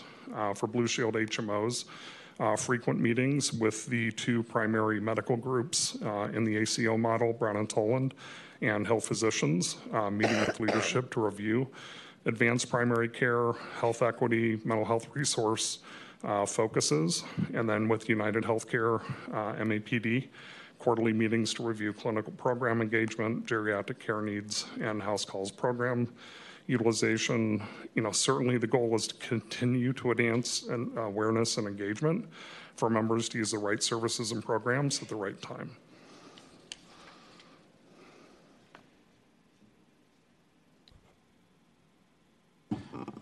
So we'll talk more about the RFP, but our... Commissioner Savansky, do you have a question? I actually do, and I apologize for interrupting, because I know we're talking about UHC and UCSF in a lot of what we're dealing with here. But does Blue Shield have a contract with UCSF? Because I'm assuming that, and maybe wrong, that with the exception of Kaiser, most of these other groups like Blue Shield would have contracts with the UCSF medical groups? Yeah, so for instance, active employees and early retirees have UCSF access through those plans. Okay. So our deal here is just unique with UHC? Well, and Medicare Advantage plan specifically. Okay, thank you for the clarification. I appreciate that, Mike. Sorry. Oh, no worries, yeah. And so just to clarify, the UHC split family, which is a PPO for early retirees, is not affected by this. Right, because they're not Medicare Advantage. Correct. No, Correct. It's gradually sinking in. Thank you very much. Okay, so it's the RFP discussion. So every year, so on an ongoing basis, we engage with our health plans and work with them to improve care, improve affordability, improve access. And every 3 to 5 years, we actually open up our process to look at other health plans or other people who may be able to serve our members. So our goal in going through the RFP process is to look for lower cost, improving affordability, and to look at high quality as well as to improve access. So there are networks in Northern California where if we can improve access to those providers by broadening our network, that would be one of the goals of an RFP process. For Medicare Advantage, our goal also is to, one of the things we look for is a network reliability, disruptions in the network. And so we will be looking at partners who can assure us that the disruptions to the network is minimal while providing good care. For the dental plans, again, the same theme of access and cost and quality is what we would look for. Next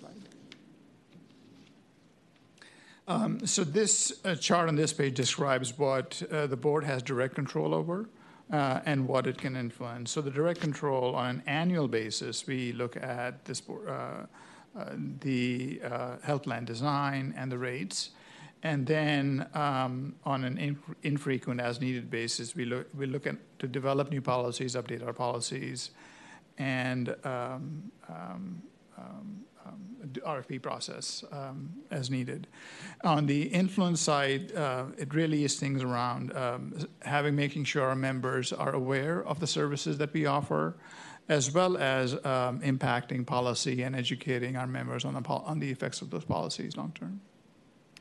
I'm going to take a leaf from Commissioner Follansbee's book in terms of the title for this particular slide in terms of control versus influence, and then you defined control via our authority to approve. And the first one of these is total health care cost rates. Yes, we can approve or disapprove of the rates after extensive negotiations, but in terms of controlling what is provided to us from the health plans in terms of those rates, that's a back and forth that may or may not result in lower premiums. And I think that many times as we sit in these meetings, it's assumed that we have absolute control over the final outcome of the negotiation in terms of premium rates. And we clearly do not. We can get into very aggressive negotiations with our health plan partners. We can look at RFP as a way to try to impact total costs. But in the moment, in any given year, we don't absolutely have all of the control. It is just about our authority to approve.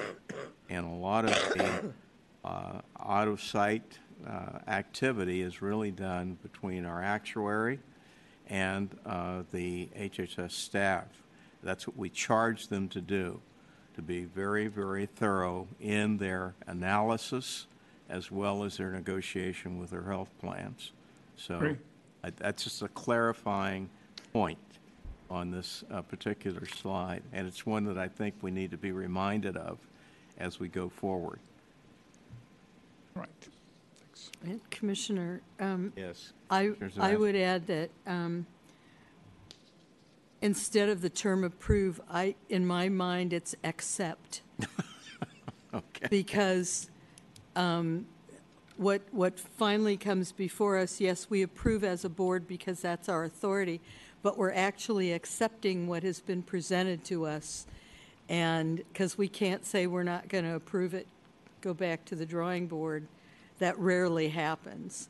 So just, I don't want to change any documents, but just understanding the reality of what I see us having to do here. It's really accepting what's presented. Yeah, Maine was a good example.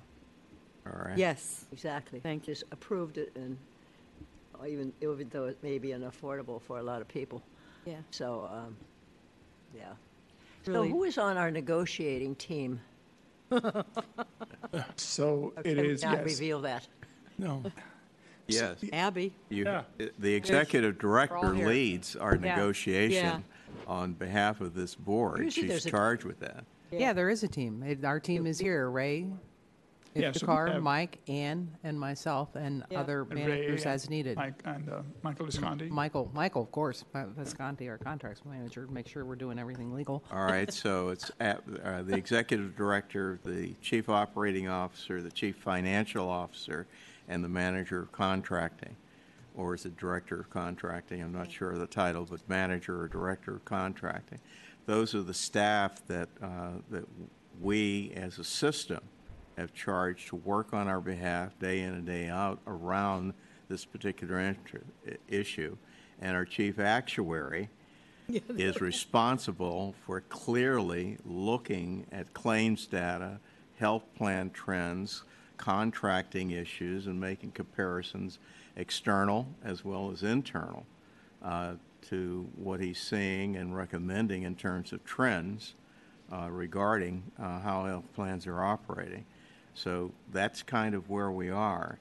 And in my experience in this field for over 40 years, those dynamics have not changed. It's a matter of trying to get the partners and be in constant conversation, as was alluded to in a prior slide, so that you can anticipate where some of these things are going.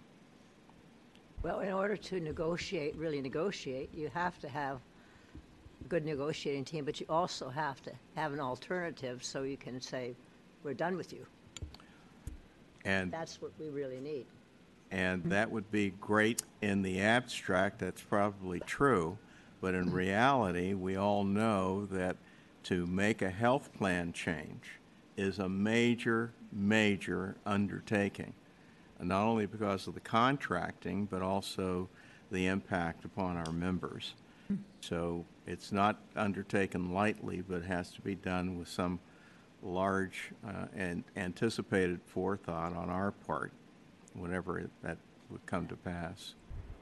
Can without prolonging this too long, I just want to say that over my term on this board, I would say that the HSS has made really tremendous progress in our ability to understand through our all claims database and lots of efforts that are going on for HSS. And so we have had opportunities to review and approve one of two options for plan features in terms of co-pays and all that, for new proposals for plans that increase the cost. And we're asking for accountability for some of those decisions we've made in the past. Well, what's the impact? We've been promised we will get accountability for some of these design features as well. So I don't want to underplay the power this board has in reviewing this and the partnership with HSS, which I think is only, in my tenure, is only improved in terms of our ability to actually influence and control, not only influence, but also control some of these issues. So this is complicated. There's no doubt about it, but thank you. Mm-hmm.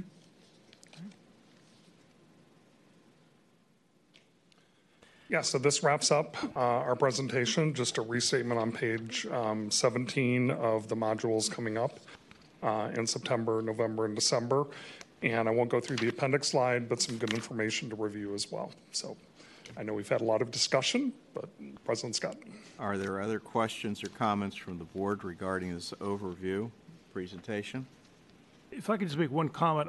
You've alluded to the KFF, the Kaiser Family Foundation, and all board members have access to all of their ongoing educational programs, and I've been taking part in some of them. And I just listened to one on the issue about these new obesity drugs that is very enlightening, and they do tape these. These are available to all of us, and there are, it seems like a microcosm, but in fact, the microcosms all add up to our ability to control and influence and control healthcare costs. And so I really urge all of us as board members and other people who have access to KFF, because they do a very broad and deep dive into these issues on a big basis, but also on individual basis. And I think we just haven't even seen the ramifications of some of this yet. They're due to come in the next year or two or three or four. Yeah, and they also do outstanding daily email alerts. Anybody can go into their public website, sign up for daily alerts. Articles come out periodically. Like you said, it's an incredible resource. Right. All right. Thank you. We will now move to public comment on this item. Thank you, President Scott. Public comment is now open. Instructions are being displayed on the screen for those watching on SFGov TV and WebEx. In-person public comment will be first, and then remote public comment.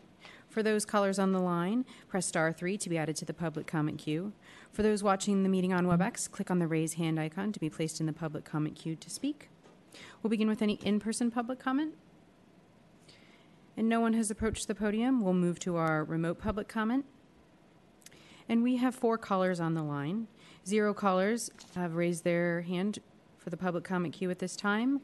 We'll give a brief pause for anyone who may want to raise their hand for this public comment.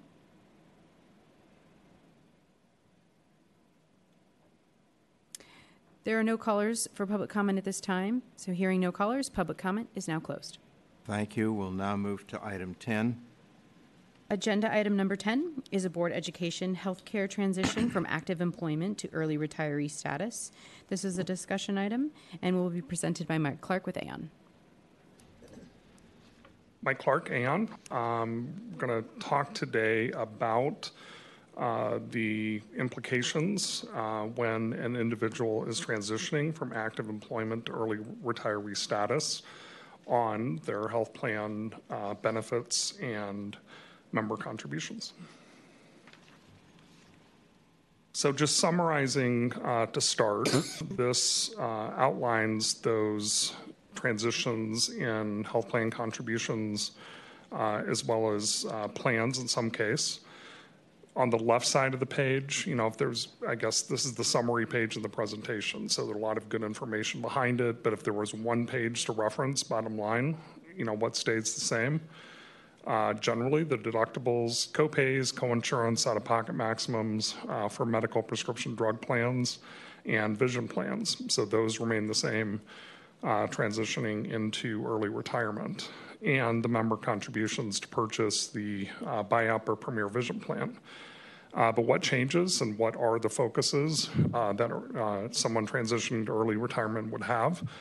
First, the member contributions for the medical, drug, and basic vision, as well as the dental coverages, dental plan deductibles, coinsurances and annual maximums, and then also just the recognition that the employer provided life insurance, accidental death and dismemberment, and long-term disability insurance do end upon termination from active employment.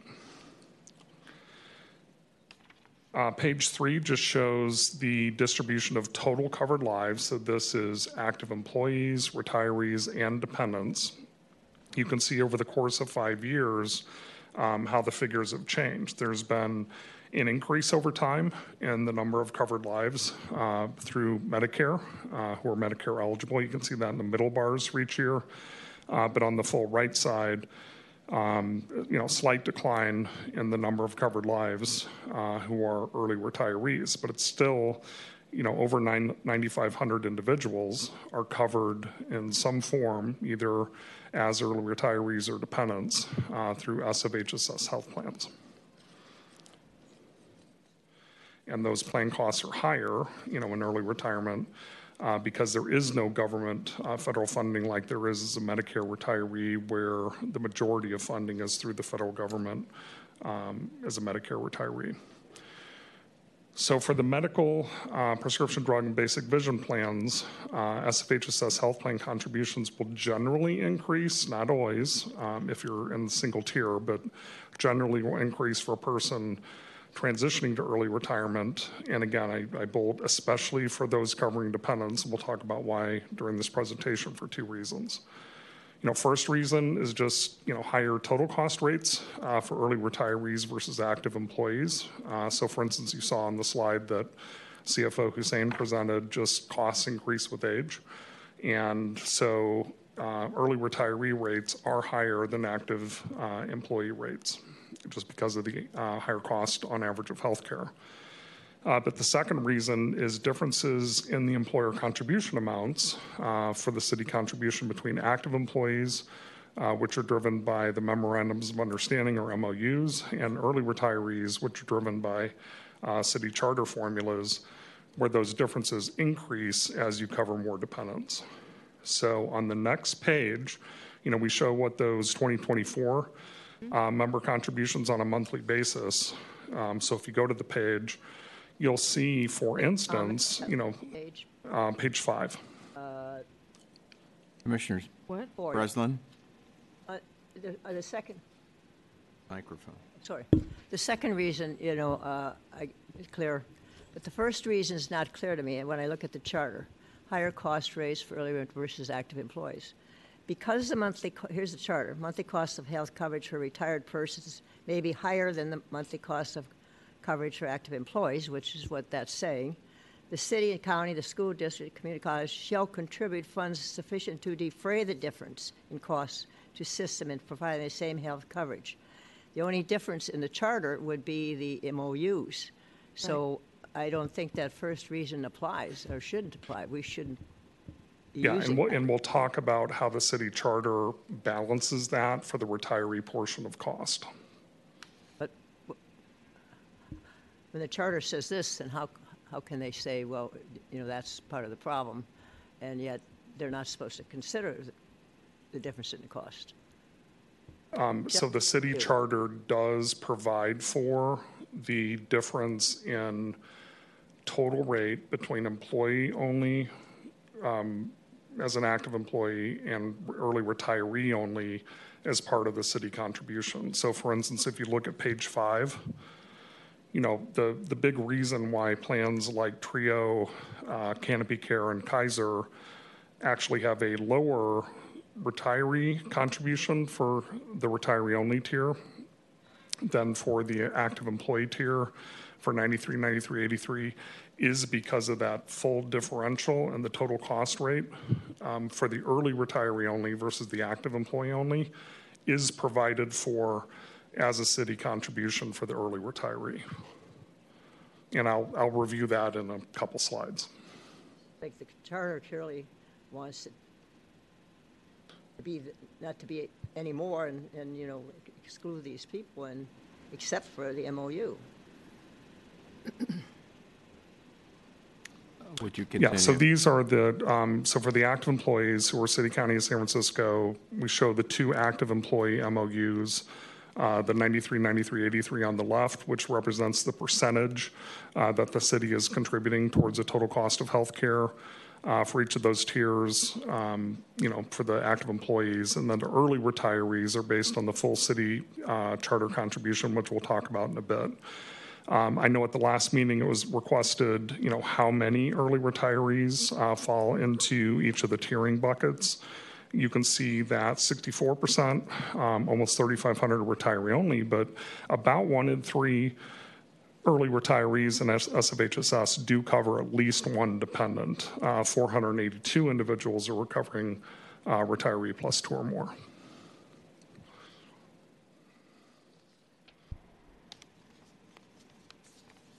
So page 6 is just a pictorial exhibit of the active employee city contribution.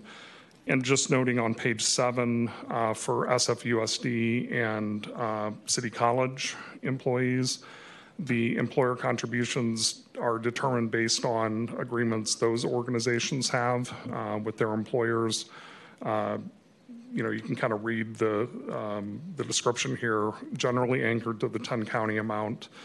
And then we'll have agreements for employee plus 1, employee plus 2 or more. Most Superior Court employees pay no contributions for, medical, RX, and basic vision. So we tend to focus on the CCSF active employees when we go through rate cards, but just to give you some information on how that works with the other 3 employers. But all the employers come together under one city charter as retirees. And so for retirees who were hired on or before January 9th, 2009, they receive the full city contribution. which you can see are based on three building elements. So the first element that is the same for all plans, and what's always approved every year in March, is the 10 county amount. So that's determined by the annual survey, and it's the same dollar amount for all plans and all dependent tiers. And as you'll see on the next page, that's what's going to be represented in the lighter blue bar. Second element, that's going to be represented on the next page by the darker blue bar, is what we call the actual difference, but it's essentially what I was talking about earlier. This is the provision of the city charter contribution that basically bridges that gap in retiree only versus active employee rate for each given plan. So that provision that is trying to make the early retiree, more or less whole for the difference in total cost rate from active employment into retirement. This is the specific element that addresses that and how city charter contributions are calculated. And then there's a second element, what you'll see in the gold bar on the next page, that varies for each of the plans, and that's the retiree Prop E contribution.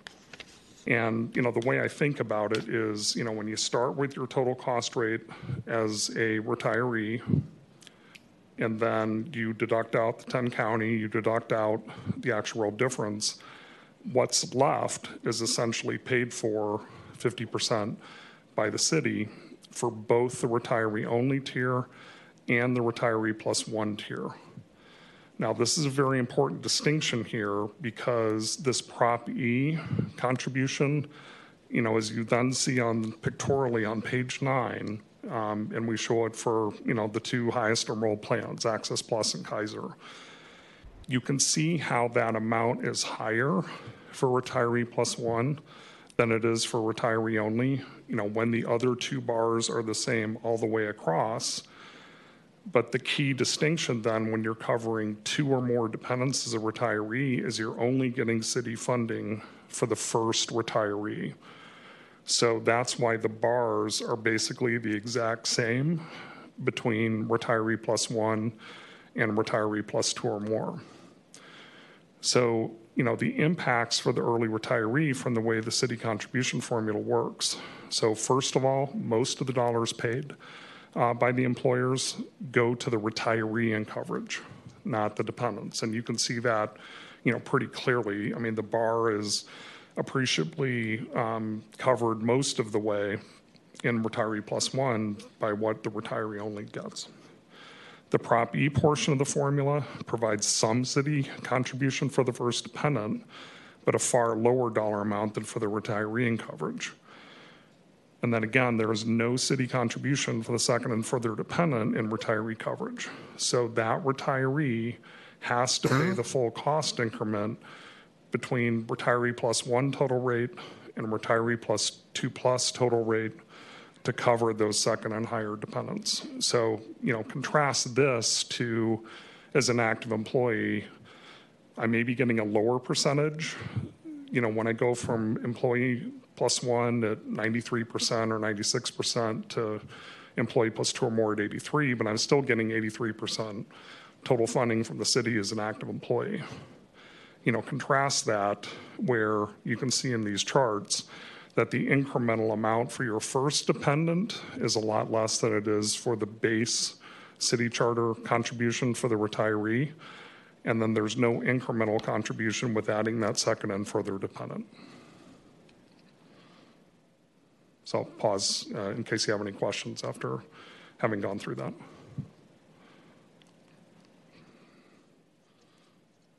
Okay. So if you like pictures, page 9 is for you. If you like words, page 10 is for you. What I try to explain here is if you're a CCFSF employee in either the 93, 93, 83, which is the middle column, or in 196, 83, which is the right column, and then transitioning to early retiree status, when you're an employee and just covering yourself, it's a relatively modest difference. There are some plans you actually pay less in retirement, There are some plans you pay more, but generally speaking, if you're 93, 93, 83, it's similar. Obviously, as 196, 83, you're going from paying nothing because of the 100 to paying something. But then the gap starts to widen as you take on one dependent, and then it's the widest gap because you're not getting incremental city funding for the second or further dependent.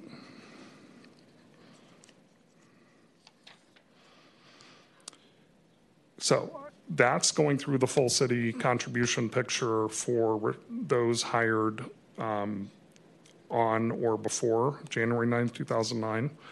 If you're hired after January 9th, 2009, there was a change in the city contribution based on your years of service. So if you have at least 5 but less than 10, you don't get a city contribution if you're hired after January 9, 2009. Right. 10 but not quite 15, 50% of that amount, 15 but not quite 20, 75% of that amount. It takes at least 20 years of service in order to achieve the full city contribution if you were hired after January 9th, 2009. So at the bottom here, I stress this will become increasingly important for these individuals who contemplate retirement into the future. Right now, there's actually 136 retirees, at least based on data that RIN provided to us a couple months ago, that are hired after January 9th, 2009, who are retired and receiving less than the full city contribution for retiree coverage. So the full picture, page 12, and this replicates a slide that you saw in our May 25th lead-in document for the rates and benefits renewals for active employees and early retirees. What you see is the full picture about total cost rates, how they vary for active employees and early retirees, the employer contribution based on calculation formulas, as well as the resulting member contributions. And then just talking a little bit about dental and vision on page 13. So dental coverage does not vary whether you're Medicare or not. So for dental, we just say retirees. It's one bucket of coverage, no matter your age and retirement. Dental coverage does become fully member paid upon retirement. So for the active employee PPO and the dental HMO plans, you'll generally pay higher amounts at time of service due to lower deductibles, higher coinsurance, higher plan annual maximum. There is some variance. There are actually some retiree PPO plan provisions that are a little more generous than the active. We do have in the appendix, in case you wanted to compare and contrast, the PPO designs for active employees and retirees. But the big difference comes in the contribution you pay for coverage. As an active employee in CCSF or court, you pay $5 a month for single, $10 for two-party, $15 for full family coverage per month. As a retiree, you pay the full amount. There is no city funding for retiree dental coverage. And just a reminder, the SFUSD and City College employees do not receive dental plans through SFHSS, but they become eligible for the retiree dental plan through SFHSS in retirement. And then, as I mentioned before, for vision, the member contributions for the buyout plan stay the same, so does the plan design. So in summary, on page 14, I just have to stress advanced planning is key. The healthcare contributions will increase, most notably for those active employees transitioning into early retirement who cover dependents, and especially 2 or more dependents. The dental coverage will certainly be more expensive from a contribution standpoint, going from mostly funded for the PPO or all funded for the HMO and active employment to fully paid by the retiree. And, if someone's relying upon their life insurance mechanism to be what they receive through the city, again, just a strong reminder here that life insurance ceases at retirement as well. And as I reviewed earlier, planning is going to become all the more pronounced if you are an individual hired after January 9, 2009 who doesn't plan to work at least 20 years. President Scott. Are there questions on this presentation? I raised one question with Director Yant on another occasion as to the type of communication that may happen or should happen or could happen between the retirement system and the health system as we communicate with people who are planning retirement and so forth. And my hope is that we can, that if this is currently going on, that we are, when a person is active, they are getting kind of key information from us and from us as well as the retirement system as they're approaching retirement, and that the information is somewhat consistent regarding the cost impact of health care and so forth as they approach retirement. So. Yes, this has been a priority issue for us for the last, I think, 2 years. Ray has come in, and his communications director, Jessica, has done a bang-up job with putting a cost calculator and some other communication tools on our website. Our biggest challenge, I think, though, is working together with retirement, which is also underway of having more of a trio of agencies of the human resources, retirement, and us working together. But is that this planning has to start well before one is coming to retire. So that's the challenge, and I'm sorry that Fred Sanchez had to leave because he's putting together kind of a group of stakeholders for us to have this discussion with, because that's very hard for us to directly influence. I think it has to come from their peers, from their labor unions, to help them appreciate this from the get-go. I think everybody is looking forward to that pension check, but they don't think about healthcare becoming an expense. So to find a way to get that introduced early on and repeated over the years so there's not sticker shock at the final moment is I think our biggest challenge, and that's something that we'll need quite a web of folks to help us determine how best to do that, because there's probably no one way, there's probably multiple ways. So that's where we're at with it. We're definitely being very diligent about helping those that are coming to us as they retire, very close to the retirement. But for this kind of consideration, I don't think that's an adequate amount of time for people to be prepared. All right, thank you. Are there other questions or comments? Commissioner Zavansky? I'd like to make some comments because there's a number of pre-retirement seminars that are held by POA and other employee groups, and I've attended those quite consistently over the last few years. But all of this is essentially voluntary on the part of the employee. The reaching out to employees at some point during their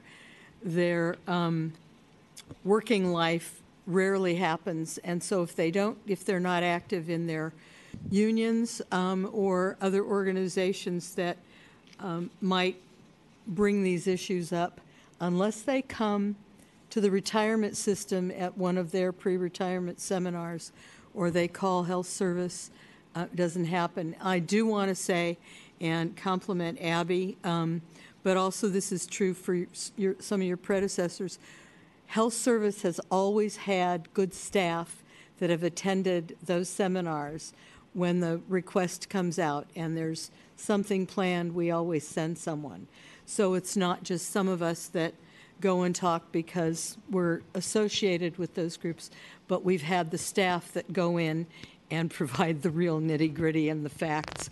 It's like, I'll say things like, the numbers are a little different, and tomorrow when you meet with the actual HSS staff, they'll give you real figures.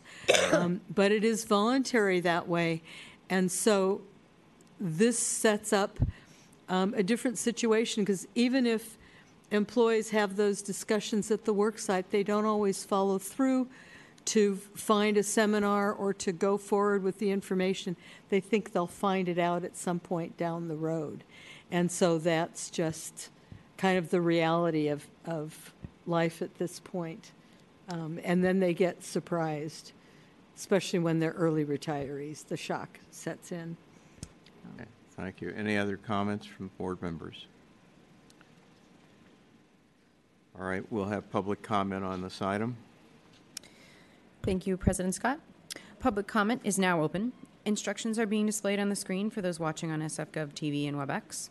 In-person public comment will be first, and then remote public comment. For those callers on the line, press *3 to be added to the public comment queue. For those watching the meeting on WebEx, click on the raise hand icon to be placed in the public comment queue to speak. We'll begin with any in-person public comment. And no one has approached the podium. We'll move to our remote public comment. And there are 3 callers on the line. 0 callers have raised their hand at this time. We'll give a 5-second pause for anyone who may want to raise their hand and join public comment.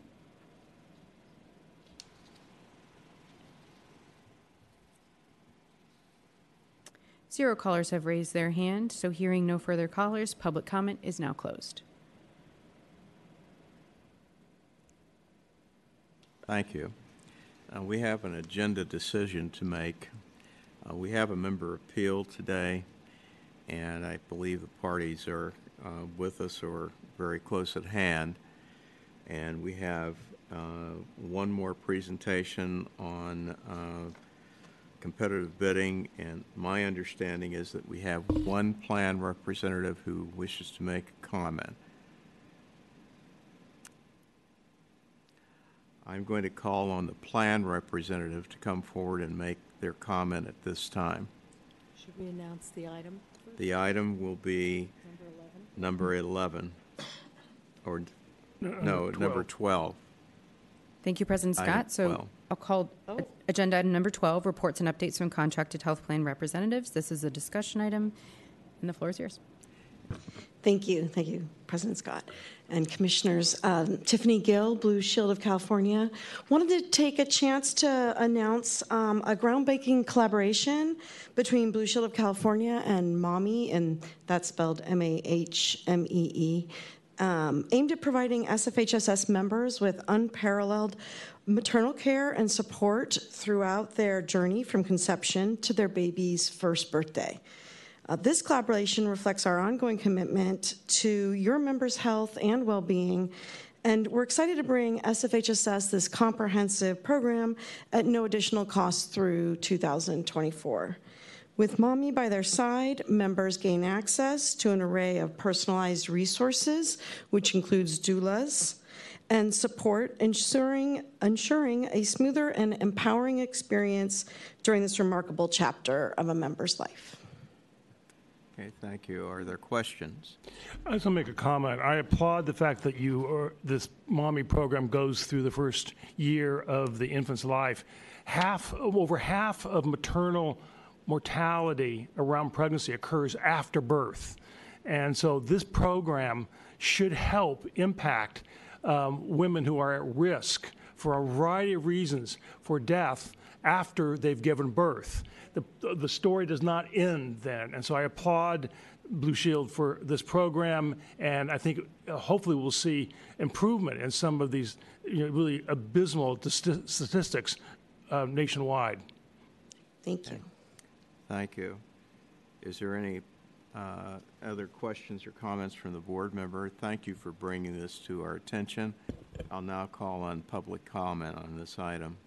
Can we ask, how do members learn about this program? Excuse me, please. If you come back, I'm sorry. Commissioner Spansky has a question. Sure, yes. We actually have sent out emails already to some of the staff or some of the members that are of childbearing age. And then also there will be a mailing done with the program. And then we have also provided materials to Executive Director Abby Ann and team. And then we also have a webinar that will be coming up, and all of that will be provided information-wise to the membership. All right. So this program is in effect already? Yes. It just started August 1st, yes. Oh. Yeah. Okay. And I just wanted to Yeah, accent for the board, we're very pleased that we were able to put this in place relatively quickly because of what Dr. Follansbee just mentioned, and to accent that the maternal death rates among women of color, particularly African American women, are horrifying. Yes. And so that's why once this was identified as an opportunity, Blue Shield, it was like, let's do it now.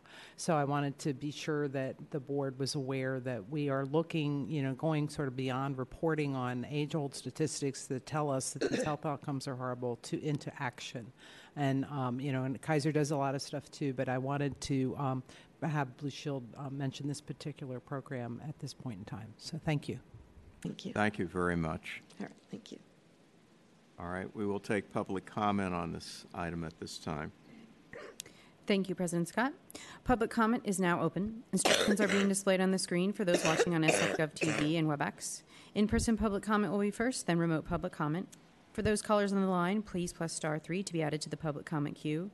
For those watching the meeting on WebEx, click on the raise hand icon to be placed in the public comment queue to speak. We'll begin with any in-person public comment. And no one has approached the podium. We'll move to remote public comment. And we have 3 callers on the line. 0 callers have raised their hand at this time. We'll give a 5-second pause for any of our callers who may want to raise their hand.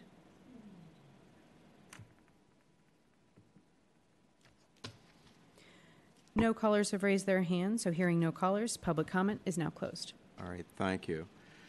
So the competitive bid, looking at Director Yant, are we going to do that today or defer it? I think it would be ideal if the appeal goes quickly that we do that. Come back? All right. Yeah. Okay. I'm now ready to move to item number 13 on the agenda. Agenda item number 13, vote on whether to hold closed session for member appeal. This is an action item and presented by President Scott. I'm ready to entertain a motion that we go into closed session to hear a member appeal under the provisions as outlined in the agenda. So moved. Second. It's been properly moved and seconded that we go into closed session under the provisions that are provided in the agenda. Is there public comment? Thank you, President Scott. Public comment is now open. Instructions are being displayed on the screen for those watching on SF.gov TV and WebEx.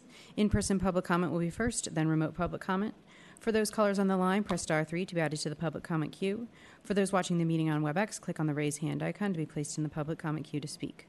We'll begin with any in-person public comment. And no one has approached the podium. We'll move to our remote public comment. There are 3 callers on the line. 0 callers have raised their hand at this time. We'll give a 5-second pause for anyone who may want to raise their hand for this agenda item.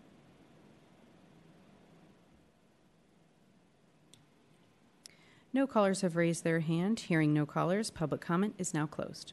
Okay, we will now have a roll call vote on item 13 as to whether to hold a closed session to hear a member appeal. Roll call vote starting with President Scott. Aye.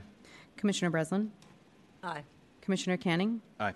Commissioner Follansby. Aye. And Commissioner Zavansky. Aye. Motion carries unanimously. We will now go into closed session. Thank you all.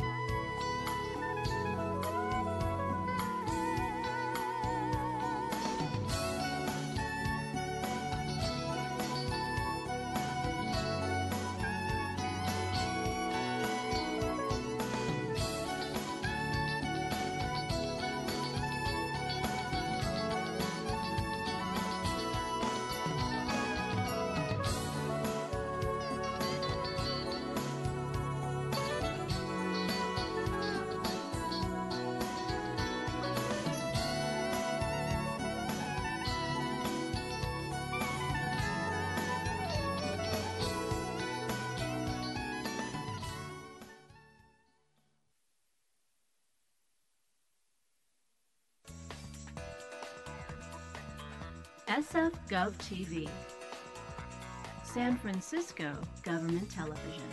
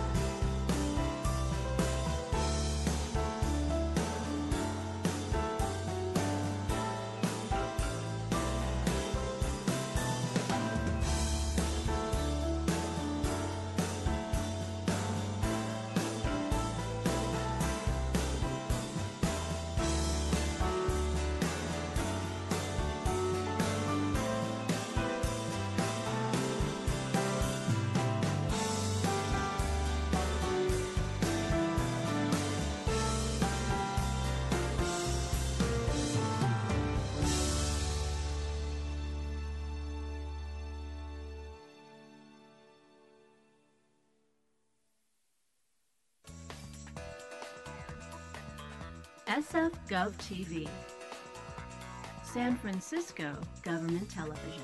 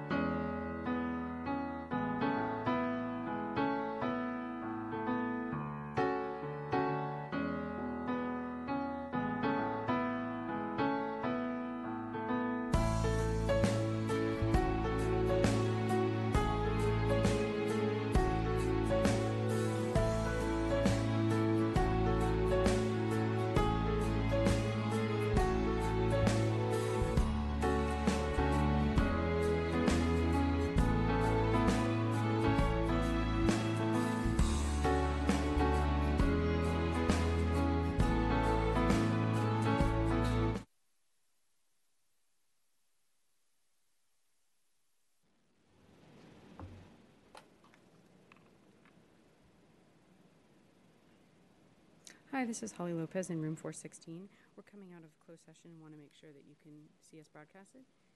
Okay, thank you so much. We're live and ready to start. All right. I'm ready to entertain a vote as to whether we disclose any or all of our discussion held in closed session. I move that we do not disclose any or all discussion from the closed session. Second. It's been properly moved and seconded that we vote on not to disclose any or all of the discussion held in closed session. Is there any comment from the board? Questions? We will entertain public comment at this time. Thank you, President Scott. We'll be taking public comment for agenda item number 14, which is to vote whether to elect or disclose any discussion held in closed session. And public comment is now open. Instructions are being displayed on the screen for those watching on SF.gov TV and WebEx. In-person public comment will be first, then remote public comment. For those callers on the line, press star 3 to be added to the public comment queue. For those watching the meeting on WebEx, click on the raise hand icon to be placed in the public comment queue to speak. We'll take in-person public comment, and no one has approached the podium, so we'll move to our remote public comment. Callers. And we have 2 callers on the line. I am going to be checking to make sure that they are coming through. Hardcore.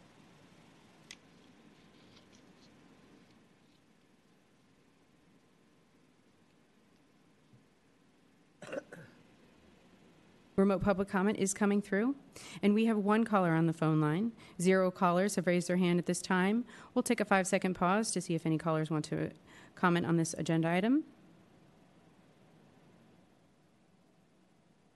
No callers have raised their hand at this time. Public comment is now closed. We'll now have a roll call vote. A roll call vote starting with President Scott. Aye. Commissioner Breslin. Aye. Commissioner Canning. Aye. Commissioner Follansbee. Aye. And Commissioner Zavansky. Aye. Passes unanimously. We'll move to item number 16. Agenda item number 16 is the possible report on action taken in closed session, Government Code Section 54957.1, and San Francisco Administrative Code Section 67.12b. This is an action item and will be presented by President Scott. I'm ready to entertain a motion on whether we report on actions taken during closed session. I move we do not report on action taken in closed session. Second. Been properly moved and seconded that we do not report on actions taken in the closed session. Are there any questions by the members of the board? If not, we're now ready to take public comment on this item. Thank you, President Scott. Public comment is now open. Instructions are being displayed on the screen for those watching on SF.gov TV and WebEx. In-person public comment will be first and then remote public comment. For those callers on the line, press star 3 to be added to the public comment queue. For those watching the meeting on WebEx, click on the raise hand icon to be placed in the public comment queue to speak. We'll begin with any in-person public comment. And there's no in-person public comment. We'll move to remote public comment. We have 2 callers on the line. 0 callers have raised their hand at this time. We'll take a 5-second pause for any callers who might want to raise their hand. No callers have raised their hand at this time. Public comment is now closed. Thank you. And with that, we're now ready to have a roll call vote. A roll call vote starting with President Scott. Aye. Commissioner Breslin. Aye. Commissioner Canning. Aye. Commissioner Follansbee. Aye. And Commissioner Zavansky. Aye. Passes unanimously. We will now pick up where our agenda left off with item number 11. Thank you, President Scott. Agenda item number 11 is annual consideration of SFHSS competitive bids. This is a discussion item which will be presented by Michael Visconti, SFHSS Contracts Manager. Thank you. Thank you, Commissioners. Michael Visconti, Contracts Administration Manager for the San Francisco Health Service System, although I do appreciate the field commission to Director of Contracts by Randy Scott earlier today. I am here to do a very brief presentation that will be a precursor to our presentation in September about our annual competitive bids and why we do them in the schedule that we do and how they are another tool in our arsenal that is sort of additional to what was discussed in in Agenda Item 9, the sort of market assessments as well as the very excellent negotiations that are done by our negotiations team, including our consultants at Aon. So with that, we'll go a quick overview of my slides here. Again, we'll go briefly into why we do these routine competitive procurements, why it's a good matter of, kind of our due diligence, both as the health service system and the board. I'll do a brief comparison of RFIs to RFPs, what the difference is between the non-binding kind of exploratory process as opposed to the binding competitive bid process. We'll go into a very brief history of our most recent RFIs and RFPs, and we will reflect on the considerations that we're seeing during Agenda Item 9 and the considerations we will be presenting to you in the September meeting. So with that, routine competitive procurements, again, these serve multiple purposes for us, but in reality, we are doing our due diligence and our duty to our members and to our participating employers by reviewing all of the current and future needs of our members, as well as making sure that we are making sure that our benefits are affordable and sustainable going forward. We always do evaluate throughout the year whether there are new opportunities, partnerships, or services that we haven't considered yet. And what we do is we then weigh whether these are opportunities, services, or benefits that could be available to us through a competitive bid. We do balance that against any potential negative effects. For example, we don't want to do an RFP if we've, based on our market assessments, we're not going to gain anything from that process. A lot of the gains that we have had, a lot of our successes we have had with prior RFPs were due to much the great work done by our team, but also very beneficial market conditions. We also want to weigh those against any potential disruption to our member population. As we've discussed during this meeting, we do know that right now there is a difficulty finding a new primary care physician. If someone does have a new plan available to them, is there too much of a barrier to them to move to a new plan because of that issue? So again, these are all factors we take into consideration about the timing of these RFPs. But again, this is another great tool in our arsenal to make sure that we are doing the best service to our members and getting the best benefits, competitive prices, making sure that we're keeping this sustainable and affordable going forward. So, brief comparison of our RFIs to RFPs. We've discussed this previously, but again, from a high level, an RFI allows us to do something that is broad and forward-looking. It is much less narrowly tailored than an RFP. For this reason, an RFI can often lead to an RFP because it can allow us to narrow down the scope so we're not asking questions or looking into services that are irrelevant to our ultimate needs. From a schedule perspective and from the burden on our team and on Aon, again, much different, great difference between an RFI and an RFP. An RFI can be conducted in 2 to 3 months. We did one of these in 2021, which I will speak to shortly about our Medicare benefits. When we're doing an RFP when we're talking about health benefits or really any of our benefits, this could be 6 to 9 months. From a process standpoint, again, as we remember from 2021 with the Medicare RFI, this is a much more of a fact-finding and discussion process. We have members from the board reviewing the responses to the RFI. We leverage subject matter experts, and we present what we have learned to the board in open session, as opposed to an RFP, where again, we have a specially selected evaluation panel, as we did in 2020 for the health plan RFP. We have subject matter experts, detailed analysis, ultimate ranking by that panel, and then a recommendation from SFHSS to this board that this board can accept or reject. When it comes to whether it's binding, again, RFIs are non-binding. Usually there's a low barrier to entry, and we'll get a lot of responses. An RFP is binding. And for that reason, when we do issue an RFP, we're really looking for the things that we have secured in prior RFPs, like stability in our rates, stability in administrative fees. We've seen this both through negotiation and RFP, for example, with, say, the rate caps that we've had in certain benefits. But again, RFPs are binding, much more time-consuming, much more narrowly tailored, and a much more formulaic and controlled process. And so, Michael, we understand the history, the differences that are shown on this slide. So can you move forward to slide 5? Absolutely. And again, for slide 5, we've just discussed this. This is sort of the timeline. But again, for 2025 plan year benefits, and this is important to understand, if we are going to conduct an RFP for health plan benefits, and this is for non-Medicare benefits, this would be on the same schedule that we did in 2020 into 2021. We would release it in September, we would present the results to you in February, and that would line us up with our rates and benefits calendar.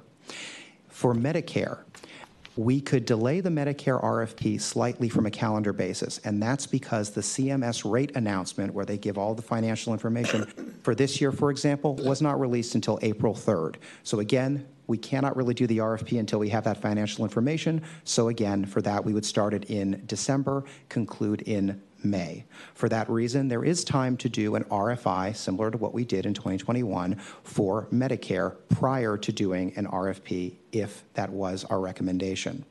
Again, when we're looking at these plans, what our considerations are, this is a very similar slide to what you saw in agenda item 9, so we will skip over this. But again, as our CFO, Iftikhar Hussain, and Mike Clark highlighted, there are many unique considerations to take into account. We are going to present our recommendation in September, and again, that will cover all of our plans and benefits. So again, thank you for your time, thank you for your patience, thank you for your endurance. This has been a very long day, and thank you for giving me the time to present this. We very much also look forward to this being a regular occurrence, having this presentation in August of every year, and making sure the board and SFHSS is doing our due diligence to our members and all of our benefits. All right. I would suggest we normally don't meet in July, but some reference to this probably needs to happen at the end of June, because based on your calendar, you're going to kind of go to do one of these things the very next month. And I don't think that that's, to me, it doesn't seem like that's even realistic. So we need to have some sort of pre-notice if you're realistically going to do this next month. Thank you. Oh. Yeah. No, you're not meeting, and so I think us presenting in August is fine. Yeah. We're a little tight this year because it's the first year we've formalized this. Right. Okay. But, Michael thinks this way all the time. It's just getting it out of his head on paper and where we can discuss it and bring it to you. So I think we're good. We're good. Okay. But I think it, for me, says that if we're planning to do an RFP, which is an actionable one, we're really talking about implementing something that's going to be at least a year or two away from where we are today.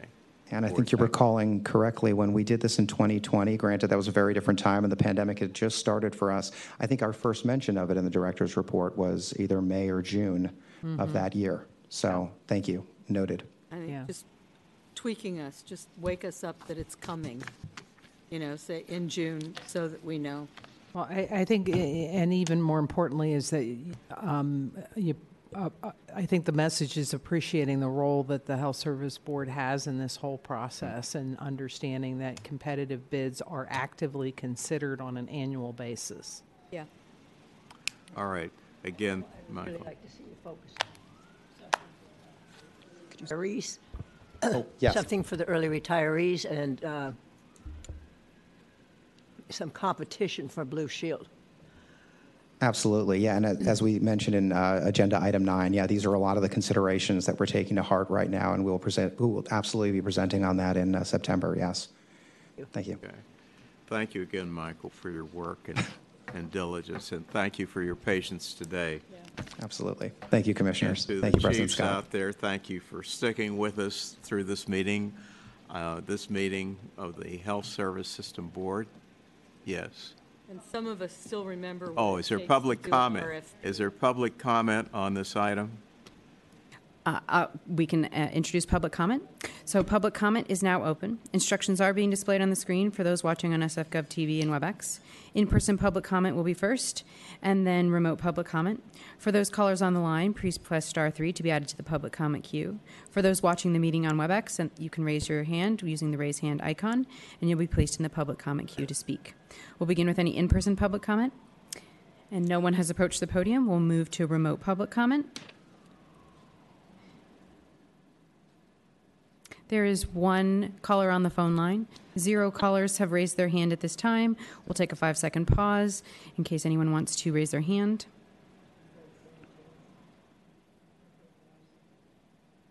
No callers have raised their hand. With no further callers, public comment is now closed. Thank you.